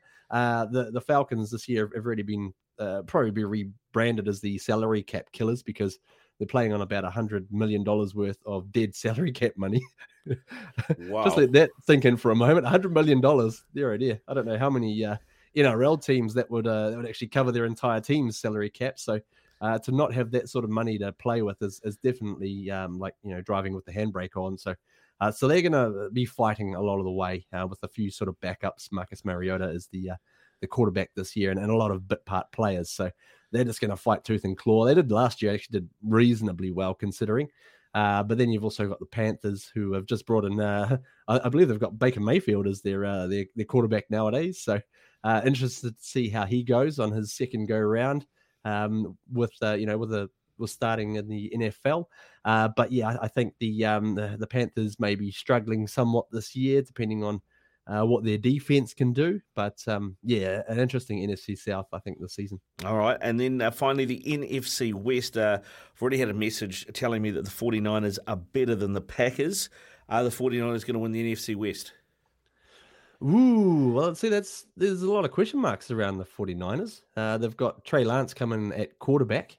And, well, I mean, if what the 49ers have been hoping for, he's going to set the world on fire, but they don't know if they quite believe in him just yet because Jimmy Garoppolo was actually set to, depart in the offseason. He's coming off a bit of an injury and was expected to be either traded away or even just released as they got to the cut-down days, in the last couple of days. So he hasn't been. They've actually re-signed him for a season, and it's just basically a signing that screams insurance policy.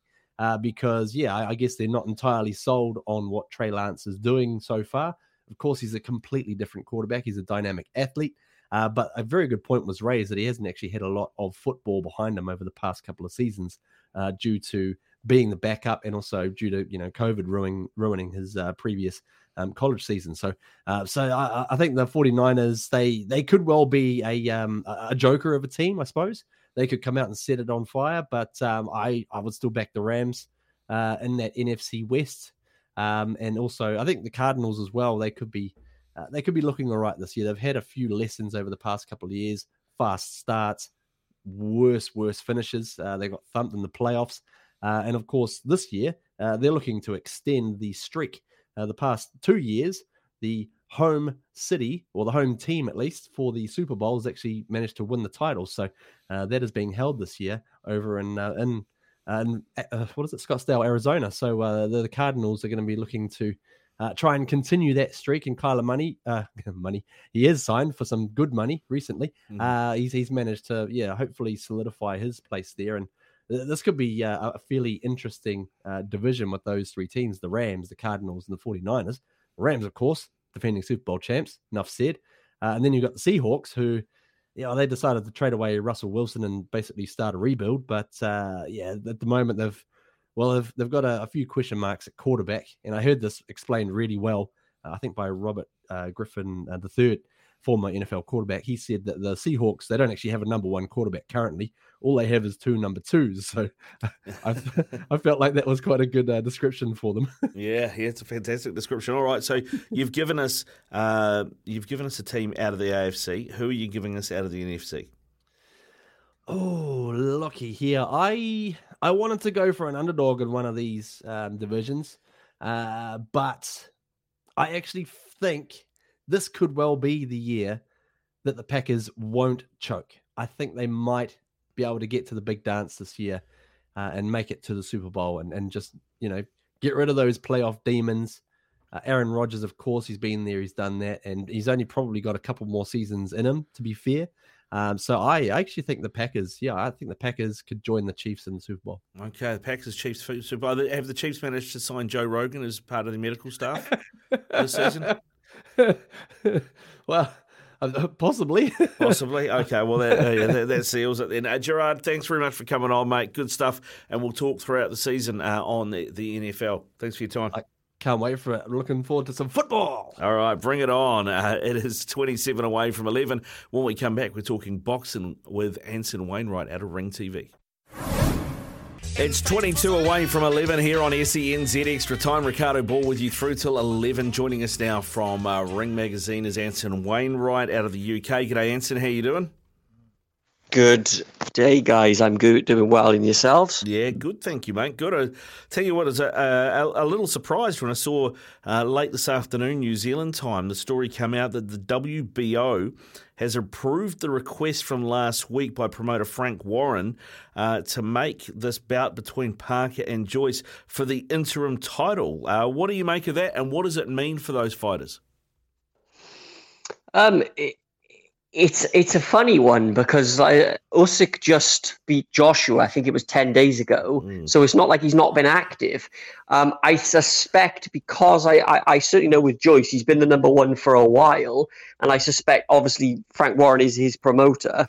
I suspect he decided that he wanted to try and, push his guy a little bit more, and that's why they've kind of done this. They're trying to placate the situation so he becomes the next guy. Because it's, as I say, there's pretty much we have one champion, Usyk, and then Fury will he, won't he? So I think he's just trying to reinforce that situation. So it gives for the general public, it just gives the fight a little bit more of a luster. But in general terms, it doesn't really mean anything because the winner will be the WBO mandatory anyway.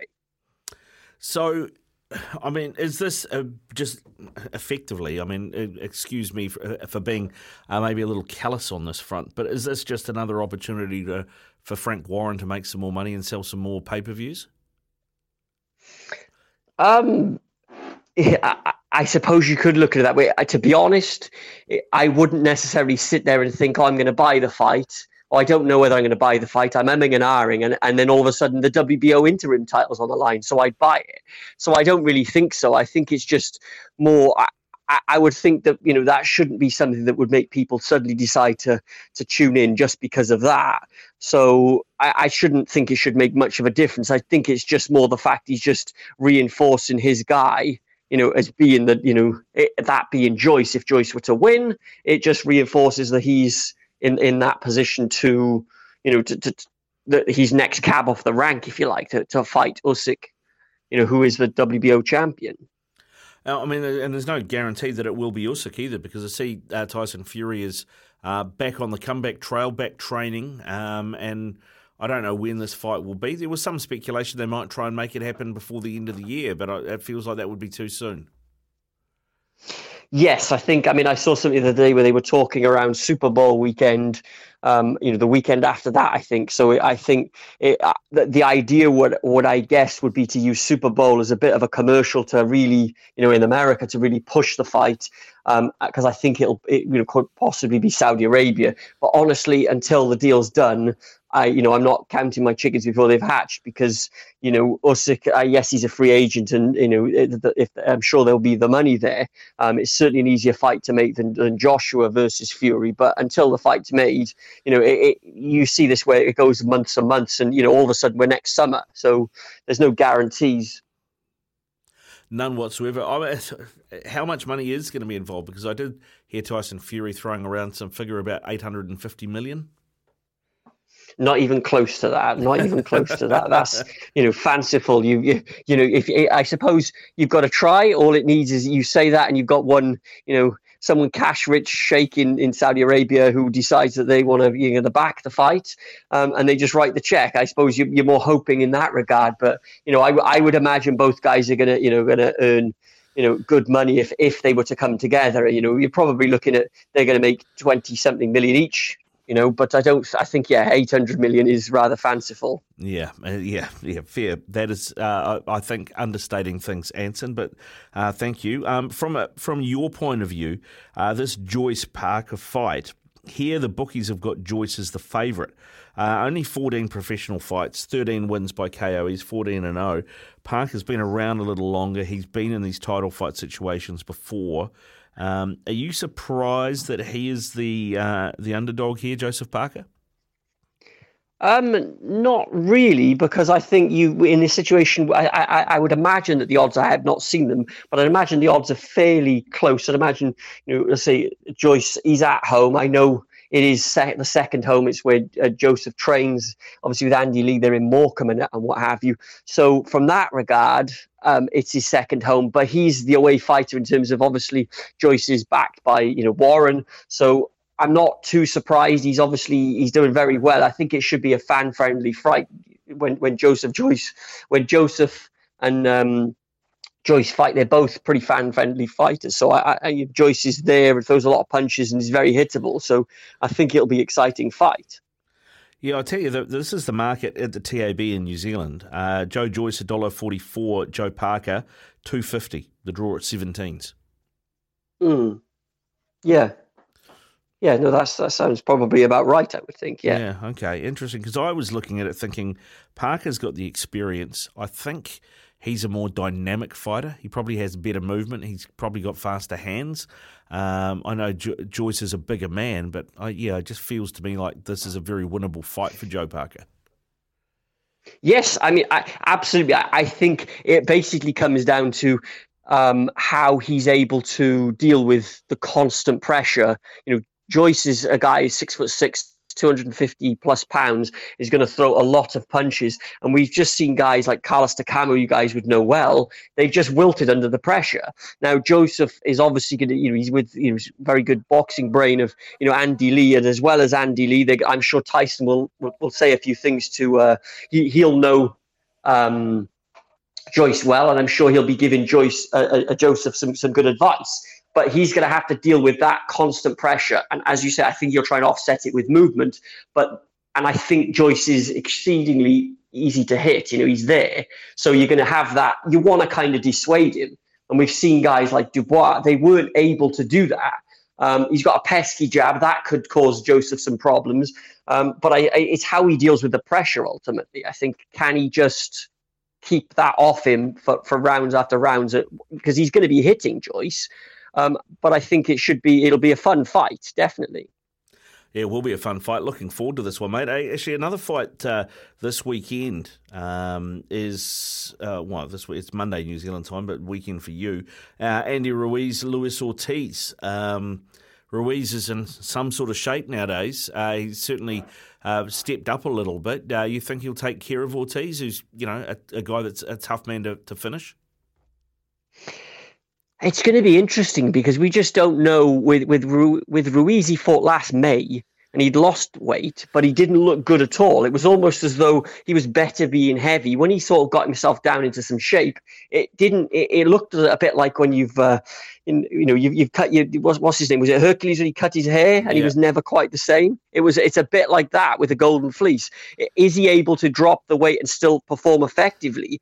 So, I mean, if he is, he'll get the win. But if he's not, he'll probably be found out. And of course, with Ortiz, we don't quite know how. Is he in the 40s? Where is he? He's an older guy. It'll be interesting to see because I don't think he looked good in his last fight either. So, and they're both in the thick of it. It's a fight that the winner will be in a really good spot, and obviously the loser, isn't in such a good spot. But I think the winner could quite possibly be in a position to face Wilder, some point next year. I mean, I believe that will be the plan. That if Wilder beats Helenius, that they will put Wilder versus the winner. Certainly, if it was Ruiz, that would probably be a pay-per-view in America. And so, I mean, because Wilder is obviously the name that we've been talking about. He's probably the guy that AJ needs to fight and beat to set up Fury again, but he's got a bit of a road to get there. Eddie Hearn said he wants him to fight again in December. What's that looking like? Do we know who that might be? I mean, is he going to go up against a Dillian White again, or someone like that, or maybe a new face and a Daniel Dubois to give him some ranking points? I think it was mentioned after the fight in the heat of the moment about December when Joshua fights. It's box office. He's very, very, very popular. Does big events, so it'll be interesting to see where they can put a fight because he could sell out any indoor arena. You know, you're looking at 20,000, so he could do that, no problem. So in terms of who they get, I think you've got to drop it back, and I would imagine you'd look at someone, a younger, fresher name, someone who's kind of middle of the road, perhaps a nice record. You look for something like that, like going back to the days when Tyson returned and he fought Peter McNeely. It was, he was at a nice 30-1 record, but he really was, many levels below. I think I would look at something like that where he comes back and fights somebody who's further back to try and reestablish himself and get himself in the win column and then go again next year. But it'd be interesting to see if they are able to do December, because, obviously Joshua's probably on holiday and stuff now and makes tens of millions, and he's going to obviously be a drop off for that. And that would be interesting because, of course, December, you need to be back in training pretty soon. Yeah, it's going to be interesting to see what happens there. And just before we let you go too, mate, I mean, there's a big trilogy fight coming up, Canelo Alvarez versus Triple G on the 18th of September. Alvarez is pretty hot favourite in this one. I mean, it feels like this is Triple G cashing in on the trilogy fight, and we might see him retire afterwards. I don't know that I can see a way for him to win this. No, I'm with you. I think, though, Canelo, the interesting thing is obviously Canelo's coming off a loss and what that's done to him. But I think obviously he's 32 years old, and you've got Triple G who is 40 years old, and he's looked in his last few fights. He's not looked quite. He's hittable because he's so offensive minded. I suspect that Canelo will stop him in the later rounds, the last quarter of the fight, somewhere along then. I think it'll just be too much. And Triple G, we've never seen him stopped, and we've seen him hurt once. So it'll be interesting to see if that's the case. But I thoroughly expect Canelo to win that fight. Yeah, good stuff, Anson. Thanks very much for giving us some time today, mate. Go well and keep up the good work at Ring Magazine, eh? Thank you, guys. Look forward to speaking to you soon. Have a good show. Yeah, will do. Thanks very much. Anson Wainwright there with us. It is 10 away from 11. You're on SENZ Extra Time. Ricardo Ball with you, and just about done for the night. Now, I just missed the final whistle of that Canterbury North Harbour game and the Bunnings NPC from earlier tonight. I can tell you that the Cantabs did run out winners. They were up 25-3 at one point, but Harbour clawed it back, ended up 35-22, Canterbury winning, so winning 13 plus as well. Tell you what, there would have been a few nervous punters because Bryn Gatlin had a conversion towards the end. If he had knocked it over, the points difference would have been 11. So it was literally a conversion that would have meant the difference between if you had Canterbury unders or overs, but he missed it. So Canterbury overs was the deal there, and so that's 2 losses and 2 for Harbour after losing the Shield Challenge against Hawke's Bay last weekend as well, and then they go again this weekend. So yeah, it's a tough one for Harbour to swallow, you've got to think, and they won't be overly happy with that, though the Cantabs will be. The Tom Christie, George Bell played really, really well. Willie Hines, Isaiah Punivai, pretty good as well, and it certainly sets Canterbury up pretty well in that evens pool. Latest on the Phoenix, about 25 minutes to go over in Sydney in this quarter-final of the Australia Cup against Macarthur. Macarthur are 1-0 up in that game, 1-0 up. The Phoenix have hit the post twice. Will they be able to pull it back, maybe take it extra time and penalties? We shall see. Have a good evening. We'll be back with you in the next couple of days. It's Tyre Power's Big Footy Final Sale. To kick things off, you can get the power to buy 3 and get 1 free on selected Toyo passenger car and SUV tyres. Tyre Power's Big Footy Final Sale can't last. Visit tyrepower.com.au now.